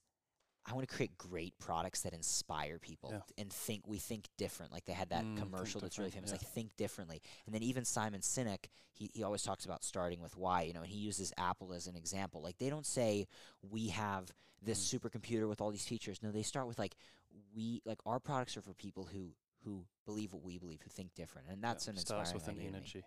And my brain works like yours in some respects of like, I don't just try and figure out the surface level things. I'll go to the roots of like, what is the greatest capacity or expansion of whatever that is, and then I'll work backwards from there into my life. And what I feel, what I'm here for is to set myself free. And and I'm not free by any means. I'm free in some sense, but it's continual progress. But the more I free myself, the more love I share in this life, the more I just want that for others. And I feel it just becomes this creative process, and this world turns into a playground of, the more I open and free myself, the more I want to play and create and just assist other human beings and this planet that we're on. And we talk about this all the time, and it's like, this is a fucking playground. It's a playground, and that biggest, not the biggest, I feel the most free humans are the ones that just create. It's just a creative process. I feel like at our core we are just creators, and I really resonate with what you're saying, because it's quite aligned. I'm so glad you say this. You know, a few things come to mind with that. So, like, first of all, Joe talks about, and in many of his teachings and books and everything, like, you can either be in survival or in creation, right? This is a core part of the corporate consulting training as well. Like, you can, when we're in survival, it's impossible to be in creation, because you're in survival. You're narrowed, focused, higher brainwave states, you know, higher beta, rather than a divergent, broad focus, open focus, seeing more of reality, and relaxed breathing and more alpha, slower brainwave state. That's when we're more creative. So, like, I ask myself, like, when you're talking about, like, the world's a playground, like, okay, well, if I'm the kid, because it happens with some frequency that I find myself, like, as the kid, let's say, and now I'm just using this as a metaphor, but, like, I'm the kid in the corner of the playground who's stuck thinking that that's all he has and banging his head against the wall, or frustrated with his toys or whatever, and he doesn't see the full playground. Like, well, how do you get that kid out of that position? Like, you just have to help him or her to see that there's so much more. And it's kind of like, that's what all the spiritual masters are doing. That's what everyone, you know, who's maybe gained some awareness is maybe trying to help others do. Not everyone, but many. Just, it's like, what are we doing at the end of the day? Just planting seeds, like just different perspectives, and like, everyone's got a different way of basically trying to articulate the same thing or share the same thing. Is, you know, you've got God, you've got all these different religions, you got what we do, like the breathwork meditation kind of things. Dr. Joe Dispenza's way of doing it with a little bit more of the science for those that are in the head. You got the yogis. It's all the same shit. It's all the fucking same shit at the core of it. And I think that's the creative process, like what works for you, and share from a place of embodied experience, and it's a felt thing rather than a intellectual thing sometimes. But I feel just coming, Joe's been a big topic in this conversation, but like he really helped me because I feel in this world, a lot of the people are really in here because it's that survival mindset, and it really helps the brain come to ease so that we can get through the brain and into here and start creating. So yeah, there's just such a diverse range of ways to bring forward what is like a really congruent message all around.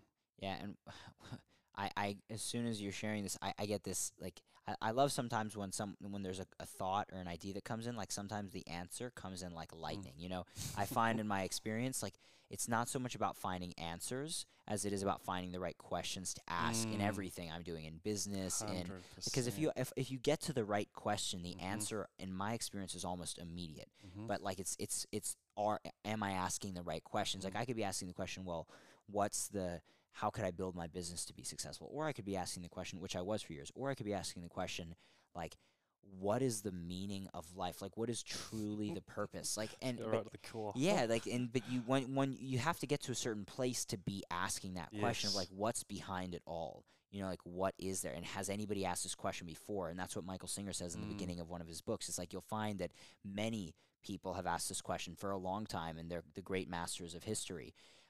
Who asked this question. And then, anyway, so in a similar way to this idea, when you shared what you just shared, I just got this immediate flash of lightning, so what are we creating, like the three of us? Like, what are we creating today? You know, what are we knowing the truth, right? Like, what I would say, right, and I would want to actually ask both of you guys, but what I would say right off the bat is, like, whatever I use on a regular basis to, let's say, reaffirm an addiction to a certain emotion of, let's say, stress or something, so letting the evil overtake me, because a lot of the times we're comfortable in the evil. That's why we stay where we stay, as best as I understand things. That's we get so comfortable with that.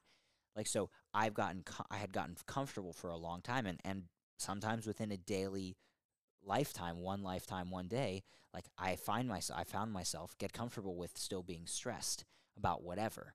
Doesn't, like, it could be my business, it could have been 5 years ago about diets or this or that, like health.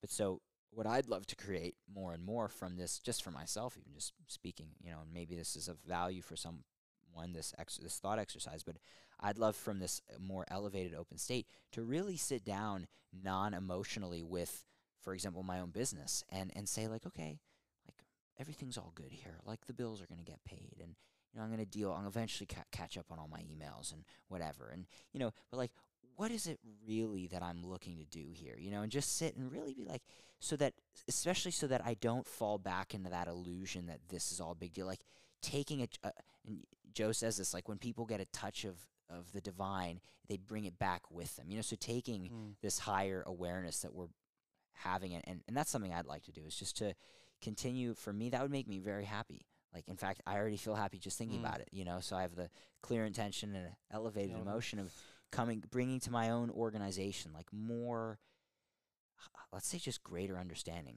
greater perspective, greater clarity, and less of the illusion, you know, bringing that in. So that's something that inspires me to create, and that frees it to go to not be limited as, for example, as an organization, limited by me, but opens its potential. I'd be curious for you guys, like, it could be anything, large or small.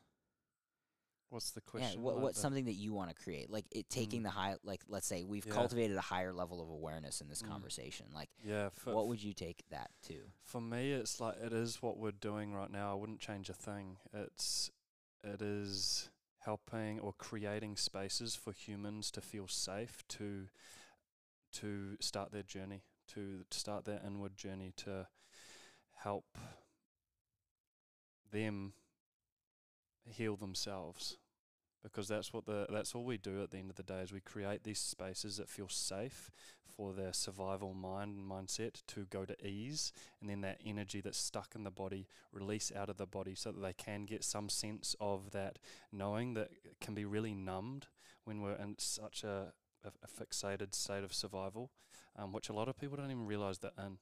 And so that be continue doing this with humans, and I know the more that I just work on me, that all just takes care of itself. So it's really interesting. We always talk about this, like the more disconnected we come from ourselves, the whole movement starts to slow down. The more connect and things that we do for ourselves and like spend all morning like whatever it's doing to make our body feel good and connect with that intelligence, everything else just seems to start going again. And that's what we just have to keep coming back to. But in terms of actual things, like call to be conscious for me is like that, because I went to the core, and like we both just we asked those deep questions of like what do we actually really want to do, and we had like different ideas of niches or things like that. But call to be conscious, we wanted to keep it so broad and so wide, so we weren't narrowing ourselves into like a box, or so to speak. But that's like the humanitarian side of things for humanity. And the more that people open and become more loving beings, the more that they care for the planet and everything around it. And I feel the whole ecosystem comes back into balance more like that. But on that, like I really care, and I've been growing this stronger and stronger passion to not just be sustainable for Mother Earth, but to give to her and really support her and nourish her. And I know that with so much of the consumerism and material world that we live in, she just gets so fucking trashed and like beaten up. Like she'll continue providing, but she's like hurting. And I really want to find ways that we can support her, but also support this world with the perspective it's currently at in terms of that material consumerism, and almost like be in the matrix but not of it. So things like hemp, I think I've very briefly mentioned to you, I've briefly mentioned to Rye, but this is something I've been looking into, like a plant that's got so many diverse range of uses. It takes less water to use. It can be harvested like any time of year. It grows like a weed, and it can be used for like concrete. You can use it in clothing. It's just got this magnitude of giving to Mother Earth. Like there's so many things like this. This is just one example, but I have this passion to give to this land that we're on, after or as well as that inner expansion that allows all this to create. It's amazing. It's really, really sweet. I love just hearing everything you're sharing. It's really amazing how authentic you are, like, so it's really beautiful. It comes through, and you've got me thinking about like a utopia society almost, like, but of course, as you've said multiple times, we have to do this within us, because if I'm miserable but the whole society is a utopia, it's not going to feel like it.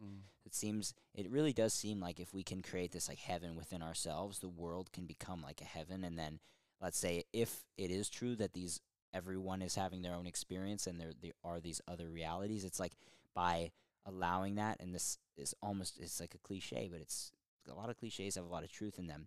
By allowing that openness to happen within us and that joy and like that heaven to exist within ourselves, it does give others that permission, where they can like be like, wow, yeah, like I don't have to be in survival anymore. Like I can be the creator. Like I can be free from this. Yeah, well, this is, Permission slips, eh? I was going to full circle into what Rhea was explaining just before, like, guiding people back to themselves and understanding that they need to somewhat look after themselves in a better way or better aspect, and learn to understand to diffuse and take away the constriction and the combustion of emotions and stress and that evilness, as you'd like to say, that's inside of us that is creating this destructive world internally. When we can diffuse that and give people the opportunity and space to decompress and let that go, that's when we come home and we come back to ourselves and we start to feel that true sense of self-love. And I'm only speaking from my own experience. When I started to love myself, this is when I started to love and look after the world a lot differently as well. I started to see it through a different lens. I remember the first time that I like walked past some random person's rubbish and I picked it up and put it in the bin, and I'm like, whoa, what'd I just do? I just picked up someone else's rubbish for no reason. Where's that coming from? But it was coming from the sense of, I'm beginning to understand that because I'm loving myself, I'm now loving it. I'm loving an extended version of myself, which is Yeah, you're caring Mother for Earth. yourself. yeah, I'm caring for me, and now with that perspective, it's how I see and try to treat everybody as if I'm speaking to myself. I'm interacting with myself. For example, like the attendee at the supermarket or whatever. It's like, how am I wanting to be received here today? How do I want to talk to myself? How do I want to show up? And we're always trying to snap people out of this state of being that is not enjoying the space, is not enjoying their job, and trying to bring a little bit of joy and love into that atmosphere. And then you see that the reaction or that response in them, and it's like, oh, there I am, and there I am, and there I was back in that job that I never used to enjoy either. But sometimes we all need that little reminder and that little spark.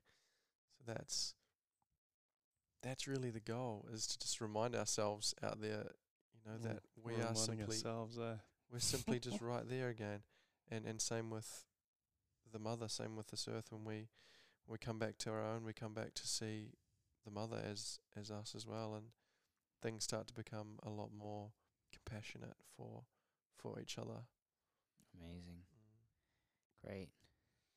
Well, there was I remember the one other thread that we had left open. We don't have to get into it. We could always do another one in the future. But it was about the one that I remembered was breatharianism. Oh, yes. You had asked about breatharianism. Yeah, it's fascinating. And, you've obviously got such a deep understanding around this whole light idea, and I know that plays a big part into breatharianism. We actually met a guy up in Cairns that he'd done 4 or something months just on air. Yeah, and I believe it. It's and it just what it does for the brain is it allows it to melt, and it allows it to believe in possibility, a more limitless, is that what the word is? Yeah, the limitless way of being. And when we're open to that, but also not just conceptualizing it, but testing it out ourselves. We will do some fasts or extended fasts and things like that, and go, oh, how's the body reacting? What's stopping it from allowing energy to flow through it? Why would it get tired, or that type of thing? So, I'd love for you just to riff on breatharianism, a little bit about what it is for those that don't know, and also how light works. It's actually my favorite subject. I'm going to go use the external great restroom for a moment. Easy, bro. Yeah, just keep rolling. We could do a break and do time out. No, just it's been an awesome chat. I think this is going to be our longest podcast. So those that are still here, have to do part 1, part 2. Those that are still here and listening, tuning in, frickin' what a journey it's been. I'm sure that you're all hearing the wisdom from this 23-year-old man who's sitting with us. That has many amazing perspectives and understandings from his own experiences, and good boy. You can feel and hear his authenticity come through the mic. And these are the kind of people that we need to surround ourselves with. People that are speaking their truth, because it inspires and reminds us to continue speaking our truth.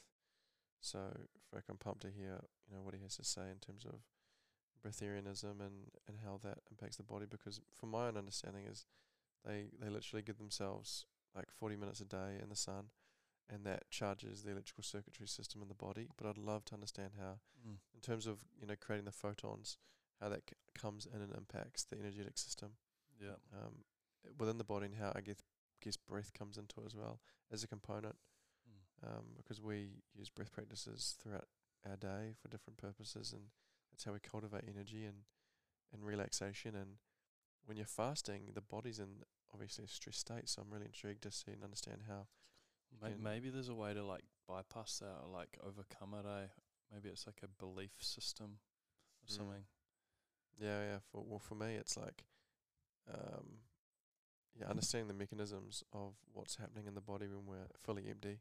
There's no food in it, the processes that are going on internally, and then beginning to understand how we can create that same mechanism as such from food, but with sun and with light, Yeah. So it's creating energy, Yeah, exactly. Yeah, it's definitely one of my favorite subjects. Something that that's different, and I love it about this podcast is we talked more about spirituality and energy and all this stuff, and not of the stuff that I'm normally being interviewed about on podcasts, which is like strictly light and all this science stuff. But in a way, it was sort of glossed over that everything that we're sharing about spirituality, to me, like, none of this is like woo woo. Like, so for me at least, and I have nothing against, like, let's say woo woo, more out there concepts. As I mentioned, like, I'm pretty open even to like reincarnation, even though I don't fully understand it. So I'm open to this stuff. I'd like to believe it. But I also like to put things within a frame of understanding of what Western science can discover, because, like, my thinking is, if it's true, Western science should be able to measure it. We should be able to figure out a way to measure it. Maybe our instrumentation isn't sensitive enough. That's been the issue for most of the last 100 years, until more recently. So where do we begin? I mean, I am of the belief, and I mentioned on this as I went through my story earlier, that, like, we are a field of energy. So the books I read indicated that we are beings of light. And we, for example, there's a book called The Body Electric, and it basically explains that so they studied salamanders, and they were curious about how a salamander could regenerate an entire limb when it's cut off. Like, a salamander can actually regrow an entire arm or leg. And they studied it and found that it's electricity that's occurring in the cells that causes this regrowth to occur. And so then they're thinking, well, maybe humans could regenerate limbs, and we have less of that. I shouldn't say it's not possible, but compared to salamanders, like, our regeneration potential is sort of limited and traded for larger size and more complexity in other ways, whereas they're much smaller organisms, and they have a lot of this electrical potential. So they studied multiple organisms, this particular doctor, Dr. Robert Becker, and he found that we are these electromagnetic beings. So, like, we have a field, like, that you can measure. And Dispenza talks about this quite a lot. Like, How do they measure it? Do you know? Using sensitive electrical equipment, like Right. devices. Yeah, he explains it in detail in his book, The Right. Body Electric. Oh, If cool. anybody I've in the written it heady, down already. anybody in the heady world wants to read Yeah. through that. But so basically, Dispenza talks about this as well a bit. He says that Einstein said that the field is the sole governing agency of the particle. So what it basically means is that, like, matter, we see matter in this world. It's a slow energy. It's a slow energy that our senses are perceiving, but we don't see the field that organizes the matter. But in fact, and this is a difficult thing for sometimes for people to wrap their head around, but an invisible field of light and information and energy is what's keeping everything held in place. So what we see, and again, this is something Dispenza shares, is like a hologram in a sense. It's like a hologram, but the hologram is projected by a light source, which would be like the source.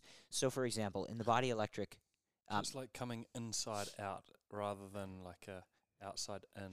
well, I guess it could be both. I mean, the field is like, it's inside and outside. Right. So it's all around us, as Joe says, within us and all around us. But so the way you could explain this to a materialist is that if you take the cell from your eye and from your genital organs and from your nerves and from your heart and from your toes and from your hair and your brain, every single hair, I don't think hair is cells, but anyway, it's not. But the hair follicles that make the hair, they all have the exact same set of 23 chromosomes. They all have the exact same genetic information. So the question is, well, how does this one know to become, the hair know to become a hair follicle, and the eye know how to become an eye, and the nerve know to become a nerve cell, and the toe know to become the toe? And then on top of that, how do they know where to organize themselves would be another great question to ask if you're studying biology. Like, how does that happen? And standard biology has zero answers for that. Zero.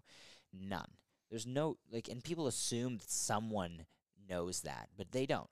Becker studied this, so some people do. Some people have studied it. So Becker studied this. So basically what that means is that you're, like, looking at each of us. Like, we see the matter. So we see this three-dimensional part of us, this matter. But the energy field that we don't see is what's organizing all of that. So like if you get a cut, it can be healed to a certain degree under the direction of this field and utilizing our vital life force, that what they call chi or prana or shakti or whatever. So in different cultures, or life force energy in modern scientific English. And basically, what my experience, partially intuitively, but also reading these books and studying, has led me to believe. So when I was doing all these diets to try to feel better, like when you take bad food out of your diet, you take a stressor out of the system that otherwise your energy field is depleted, having to deal with the toxins from that food. So you can improve the quality of your life and your organism and how things function.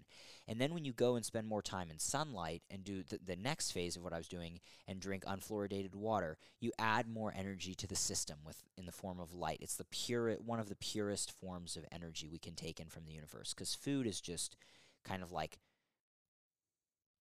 not refined, but sort of distilled sunlight. But if you can get it from the light directly, it's more pure. You have less matter to deal with. So like you can get the same amount of calories, but without having to process those calories. So if you want to talk about eternal life, theoretically, if you didn't have to process, so when you process matter, so we take in food and we have to process that.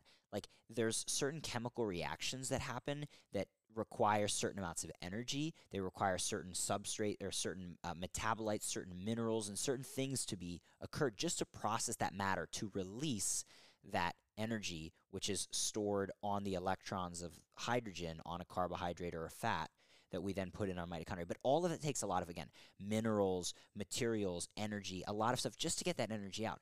What if you could just get it straight from the source? You would actually use up less of that stuff, and based on the research, you could argue that it is the process of metabolism that causes aging, because it's never perfectly efficient, and it requires us to unwind over time, because it's all using proteins. So you have to unwind your DNA, because once those proteins are worn out, you have to unwind your DNA and make new proteins, and then the telomeres on the end of the DNA get shorter every time you're doing that. And so that is the process of like metabolism over time. So theoretically, you could live on light. But so anyway, so what was interesting to me, I got a little bit lost there, but I appreciate it.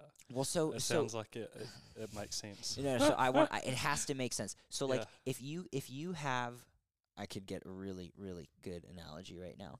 So if you could have a car that could, so car has an engine, okay? So imagine if you had a car that required gasoline to run it, or imagine if you had a car that didn't. So a car that requires gasoline, like we all know, normal cars. And then imagine if you had a car instead that still had the engine that could run on gas, but there was another way for it to run where it could basically just absorb, let's sails. say it could. It had sails, and it was windy all the time. Yes, sails, and it was windy all the time. Exactly. Thank you. So it just can absorb some sort of cosmic energy that's always there that runs. Which car is the engine going to wear down in faster? The one that has to burn the gasoline, or the car that can use the wind? Yeah. You tell me. Yeah, I'm on the sail car. Well, exactly. Yeah, exactly. The car that has to use the engine to burn the gas, that engine's going to wear down a lot faster than, because eventually you're going to have to replace the spark plugs and fix up the gears and all this other stuff. So that's basically what I'm saying. Like when we require food, It's like and I'm not saying not to eat, but exactly, if you when you consume food, you have to literally, I mean, if we just go through it, you consume the food. Okay, so now the body has to, first you have to use energy. You have to chew it. You have to secrete digestive enzymes. Well, what are those? Those are all sorts of different chemicals that are produced by what? By proteins. So to make a protein, you need to unwind genes, and it takes a lot of energy. And then you shorten the telomeres on your genes. So just the act of making the proteins to make the enzymes takes energy. Then the food goes through. Then you need more enzymes. And then it needs to be absorbed into the bloodstream. And it's broken down. And then it's either stored, or now you need to make insulin to get that sugar out of your bloodstream. And you need to pack it away in your fat cells, because too much sugar in the blood is toxic, lethal. So then the insulin had to be made by insulin. I believe it's either it is a protein or it's made by a protein. So there's more proteins. So all of that is like the machinery of the body running, which is aging us effectively. So this is why studies this is exactly why the number one thing for life extension is, in studies, 30% calorie restriction increases lifespan by 30% because you just put less wear and Wow. tear on the machinery of the body.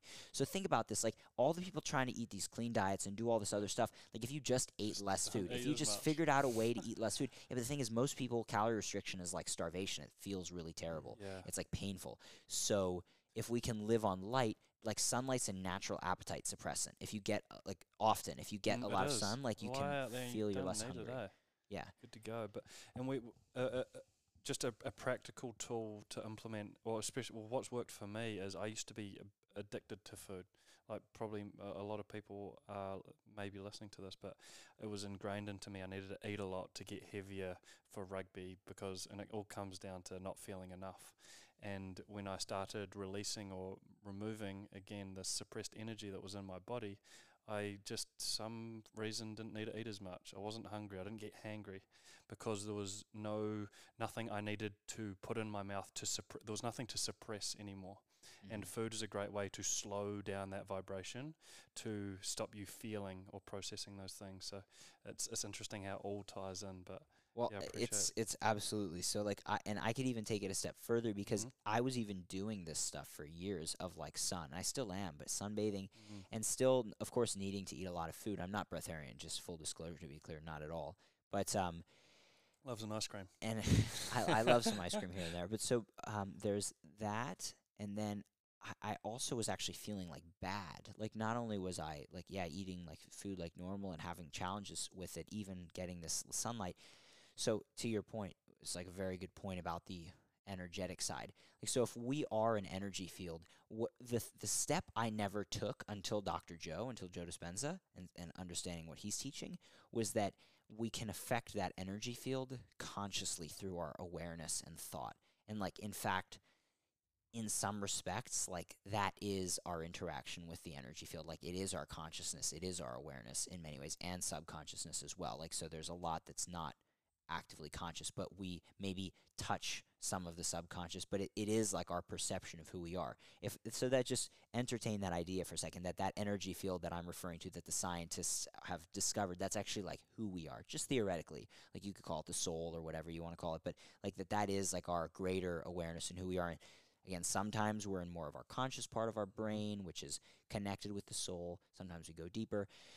And so then the science of what I believe we can do is we can take all this a step further out of like what I had shared so far, which is that when we get into going deeper, like how was it that I was still miserable if the stuff I learned about light was true, that I could take all this energy in and be like feeling supercharged? Well, it became clear like I had so many unresolved emotions. I mean, I'm sure there's still plenty for me to unpack and release, but that emotional component I've come to think is as important, but actually more important than pretty much anything else. Because like if you think about your daily experience, Speaking like our language. yeah, what is life composed of? Like what is your daily experience composed of? Like it's just a bunch of experiences, thoughts, feelings, like emotions. Like I think day to day, it's like a string of emotions a lot of the time. Not necessarily like in a bad way, like someone's up and down and emotional, but we live almost like not from moment to moment, but from like emotion to emotion. And emotion is energy in motion. So there's different ways the energy goes in motion, creating that experience. It makes sense. So then life is just like can be potentially described as just a series of different emotions in some ways. I'm just putting this out now. Like I've not really thought about this a lot until speaking with you guys, but it makes sense to me at least then that if you're stuck in like a constant emotional state, like stuck in some emotion, and Dispenza says this, you're basically taking all your energy from the ability to be in the present moment, and you're either stuck in some past memory or some predictable future. And so you're everywhere but the present moment. You're in the unknown, or you're in the known, because the known is comfortable. So it's the end, and we said this earlier, like it's interesting how it can be we can choose as humans to stay in comfortable known suffering rather than unknown potential joy, but because it's Possibility. uncomfortable. So like that's I believe where a lot of the faith and the trust and the surrender and about we said earlier about like becoming a man or just becoming a mature adult, I believe is like surrendering to that unknown and embracing the discomfort of like you're not going to be in control, sorry. Like, and I promise I have challenges with this more than maybe anyone I know. Like I even if it may look like I'm doing well in this and that, like I every day I struggle with it. um constantly. Yeah. And so but to get to the, to really just hone in the breatharianism thing, I hope that these ideas strung together make sense to you guys and to the listener. But it's like we are this energy field, and there's tons of science behind that, like beyond a shadow of a doubt. A really good thing, and I don't like to go after any particular ways of doing things, but I have to say to fully express how this works, and we talked about it this morning, the carnivore diet. So the maximum, if you took the idea that we are material beings to its maximum endpoint, you might end up with something like the carnivore diet. And this was my experience. So you might come to a point where, for example, if someone has a disease, you might say, well, everything I eat is causing me to feel sick, causing me to have a reaction, whether it's a blueberry or a sweet potato, whether it's oxalates or anti-nutrients or all the stuff that the carnivore diet, and it's one name, you could call it extreme elimination diets, whatever you want to call it, not to single out one diet, but all the diets I did. It's like blaming the food for a reaction your body's having. But it's like, okay, so like if a blueberry or a sweet potato or broccoli or potato or wheat or gluten, even gluten, causes your body to go into anaphylactic shock or have a severe immune reaction as if you were being attacked by E. coli or tuberculosis. Is there something wrong with gluten? It's just a protein. And by the way, it's a harmless protein. It's just a protein. It's not an infectious bacteria, which is what the body's mistaking it for. So something wrong with gluten, or something off with your body or your energy field specifically. And I would say something's off with the energy field. So I bring up this example to fully illustrate what I'm getting at. Like everyone's focused on how can I eat the best possible diet? How can I take in, you mentioned the other day, like all the right minerals. But like what do minerals do when they go into the body? Like nothing, actually. Like the body, the intelligence of the body, the field, the energy field, the soul, whatever you want to call it, the field that we're talking about, is what organizes the minerals to go to the right places to be used. What if there's something wrong in that field that's preventing it from directing all those minerals where they need to go? What They're if useless. it could create the minerals itself? Some people think that's possible, and I kind of am inclined to believe that that is possible, because like we're like a mini star. Like we are like the inverse of a sun, and the sun is what The creates micro. those minerals. Yeah, exactly. We're like a reflection of the sun, actually. Like we complement the sun exactly. We could go way down a tangent, but it's interesting. So anyway, so to me, so it's like you could eat the perfect diet, but if your field is off for whatever reason, the body can't fully utilize it. You could get all the right minerals and all the right supplementation, but again, if the field is off, you might not be able to utilize it. You could even, and I went through, so I'm not speaking, and I'm so grateful that I've had these experiences. Otherwise, I wouldn't be able to speak about it with any meaning, real meaning. Like, I tried this. Like, I did like 3, 4, 5 years of just sunbathing and all this stuff and blocking blue light and dialing my circadian rhythms and grounding every day and not drinking fluoridated water and all of that stuff as well. And my diet was pretty good. And I Do you think still, that's a good starting point for a lot of people? I do think it's important for people to do that stuff. I would attribute a lot of like my, like having the high increased brain function at age 16, 17, 18, like clear function, to being able to start a business. Like I would say that stuff helped me, but I was still, again, like I was miserable. Like for a lot of time, I didn't feel the way I That's an wanted to energy feel. field. And so it's like you could do all that stuff, and I still had certain health problems that kept cropping up, and largely related to, I believe, to chronically being stressed, because I was so, I mean, if I put it simply, like in Dispenza language, so addicted to the emotion of stress, and I wasn't at that time willing to trade the hit that I was getting, the payoff actually that I wanted, I craved it, of stress. Like we stay addicted to these emotions, you could argue, because we get something from it. And I was choosing, and this is the evil that I'm referring to, like it's like when you get pleasure in being mean to someone, like choosing to prefer the pleasure of that lower energy center, that lower level, like lower chakra, over the the higher one, but that required me to like release and surrender and let go of like my like who I basically was, who I was considering myself to be, and what I wanted to be attached to or felt comfortable staying attached to. And so like all that's to say, you could be doing all of that stuff, but to me it's so clear that the most important thing is to get the field right. And that's why I believe this. So yeah, okay, like I'm not saying don't eat healthy, and if somebody wants to avoid oxalates and go carnivore, I'm not saying don't do that necessarily, although I would actually recommend against being carnivore personally, based on what I've learned about the energetics of eating a lot of dead animal flesh, as opposed to like fruits like we were talking about today, but that's a separate conversation. Yep. We don't need to go there right now, because then you could also divide the audience very easily when it gets into that. But so I like, know there's a few people triggered out there right yeah, now. yeah, That's but it's great. okay. But so like I really believe that the path of the yogis. So yoga means union, right? Like the yogis are those who seek like ultimate union. I believe that like what they've found, and people can pursue whatever they want, whether they want to look into Kriya Yoga, an autobiography of a yogi, or they want to look into Ram Dass, or they want to look into Joe Dispenza. Like I do believe they're all in the right direction. But what I would say about people who are like more modern teachers, I'd say, well, there have been people doing this for thousands of years, and like if you do have the craving to go as deep as possible. Now a lot of people just won't, because they're just not like and I totally respect that. If somebody's listening to this and they're like, I don't really believe those yogi people, but I'm down with a guy like Dispenza who puts science behind it, or like what we're doing, what we're talking about now. Cool, then that's great. Start there. But I found myself for sure, like once I had this kind of knowing that was proven to me through Dr. Joe, I was like, God, I got to read the autobiography of a yogi. And I was like, I believe these stories of these masters and saints that he writes about, that he encountered as a boy looking for God in India, because India is the land of it's like the Holy Land in many ways. There's so many masters and saints with these supernatural powers that he came across on his journey to find his guru, and ultimately then coming to the U.S. So, Just like, on that, yeah. for some that are curious, what were some of those powers or things that these humans would do? Yeah, there's like the chapters are named after them. Like there's a chapter, the sleepless saint, like who never slept, and he was in constant communion with God.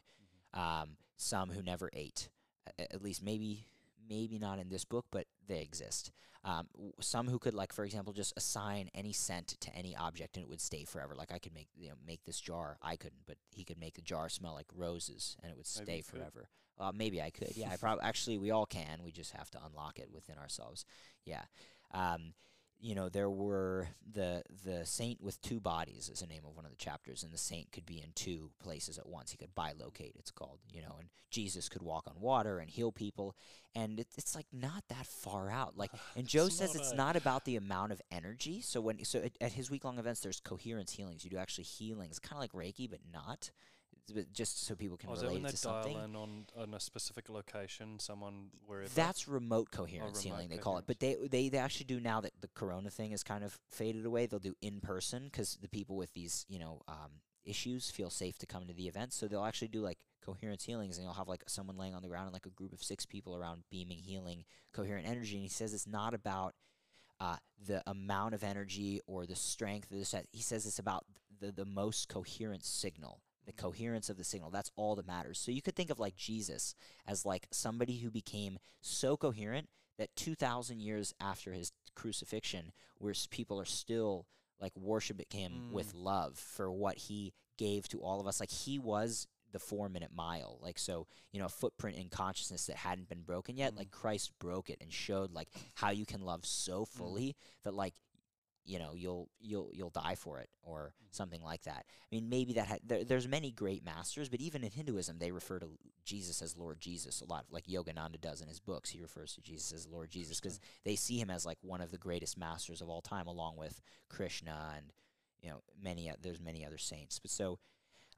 It's funny how this conversation has turned into sort of like a pitch for spirituality, and that's another thing. I love that we could just like open people's minds and hearts. That's actually my goal to spirituality, and it's not to say which door you should go through, but it's just saying that it's not a bunch of woo-woo stuff. It's like the science of Dr. Robert O. Becker and many others like him.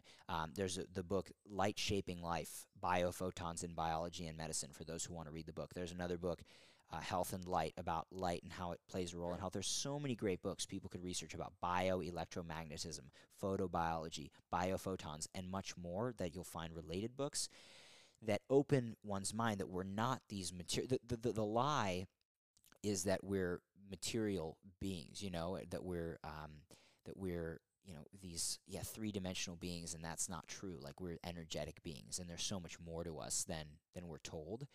And in Western medicine, it was solidified when a long time, 100 years ago, Rockefeller paid a guy named Abraham Flexner to write a report basically discrediting all alternative forms of medicine, Reiki, acupuncture, and saying that those are all not what we call evidence-based medicine, which is a euphemism for drug company-funded medicine. It is exactly what it is. And so they threw out all of the old other alternative treatments and introduced this thing, evidence-based medicine, which is using the byproducts of petroleum to make drugs. And Rockefeller ran a big petroleum company. I'm not saying Rockefeller was like a bad dude. He was just, maybe he even thought he was doing a good thing for humanity, but like misguided.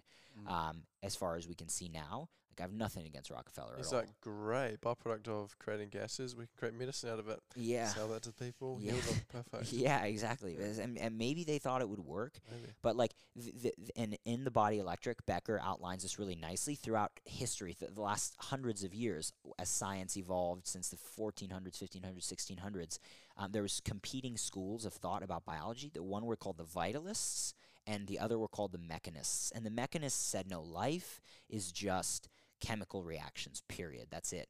And the vitalists said, no, there's more to life. There's an energetic spark. But they didn't have the instrumentation to be able to measure that energy at the time, like Becker did when he wrote his book. They didn't have that. So the mechanists, actually, the mechanist school of thought is what won out and is still the foundation of all of modern Western medicine today, the symptom drug model, the, as they call it, evidence-based medicine, which, again, it's a total euphemism for, you can only use this, we'll only call this evidence-based if you're a drug company and you can afford to fund a $100 million drug trial. That's it. Nothing else gets into evidence-based medicine, essentially, quote unquote. And again, you have to use evidence-based medicine really loosely because it's not really evidence-based. It's paid for. So I think that's a pretty great place to actually wrap up. So the vitalists and the mechanists, kind of like different researchers, different side, but two different schools of thought. And like the vitalists, in my view, are completely right. And what they found implies, and what Becker has really confirmed in his book's now decades old, but it implies that there is this vital energy to life. And if you all it takes is one leap of, it is faith, but one leap of faith further to say, well, hey, it kind of makes sense then, if the body is energy and electricity, that then maybe what these yogis have been studying for 5,000 years about how to refine and cultivate your own energy, I call it our inner light, weren't just a bunch of kooks. And the Chinese people who have been using those specific energy flow meridians, the acupuncture meridians that they've been studying also for 5,000 years, arguably longer, some would argue much longer, depending on which version of history you believe, to heal pretty serious issues with acupuncture. So I think that's kind of all that I would have to say. Is like, just, I'd hope people would open their minds to that idea and entertain it and go and read the books if they want to, and just consider it. Wow, brother. Holy dooly. So yes, you can become a breatharian if Yes. you want. You just have to master your That's energy legit. field Yeah. so that you don't waste it on negative emotions and stress and chemicals and toxins. And I do believe it's fully possible, 100%. But you'd have to be really good, and I am not there yet. Yeah, no, I'm with you as well, and it starts with the belief. It starts with expanding the what potentially our current beliefs might have been. But speaking for me, firstly, like, I trust things and I'll try and go for the experience first, and then see what happens, and then from there, like, I start trying to learn about it, and then how do I share it with people to make more sense of it. But at the end of the day, like you're saying, there's a moment where you just need to trust, and you need to just let go and see what happens.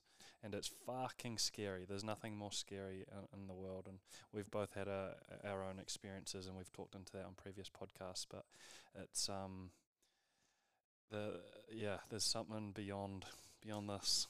Amen. There is, for sure. So, yeah, I think it's our job to just keep working on it, keep doing our best. So, Oh, yeah. anything else you guys want to say? Any, I'm just here trying to figure out what I'm going to label this podcast. Great. Yeah. We'll Because- make it clickbait.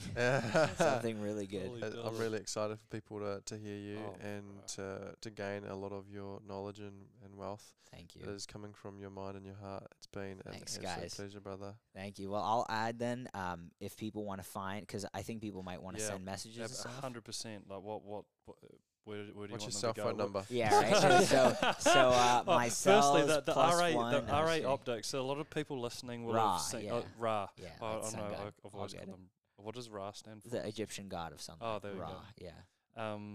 So we wear these glasses with the tints on them, the red and yellow, and we wear them in our lives. We and get on our loads of people trainings and ask stuff. about them. We Yeah. see them your Well, way. great. Yeah, please and then do. and then he rocks up with Leon one day, and it was like it was random as. But yeah, so those are incredible. Like they make me sleep way better. They heal. They help my eyes so much. I really notice when I'm on a screen, and I don't have them on compared to when I do. So just a gentle plug there. For Thank you. Yeah, and we could, if somebody wants to hear more about the science of that, they could listen to any of the other podcasts I've done, because we didn't talk about it a lot, which is There's fine. a really good one with Paul Check that you Okay, talked yeah. into with those, I believe. Yeah, Yeah. definitely. We would have definitely talked about it a lot with Paul. So so people can find Raw Optics at rawoptics.com. And then they can find us at raw_optics on Instagram. And if people want to contact me, the best place is The Light Diet on Instagram. So The Light Diet. And it's kind of like what we talked about, like trying to live more on light than matter in a way. Be like more light. So that's the best place to contact me. Just send me a DM. Yeah, Say hey. Wow, well, you're off to Switzerland tonight, so Yeah.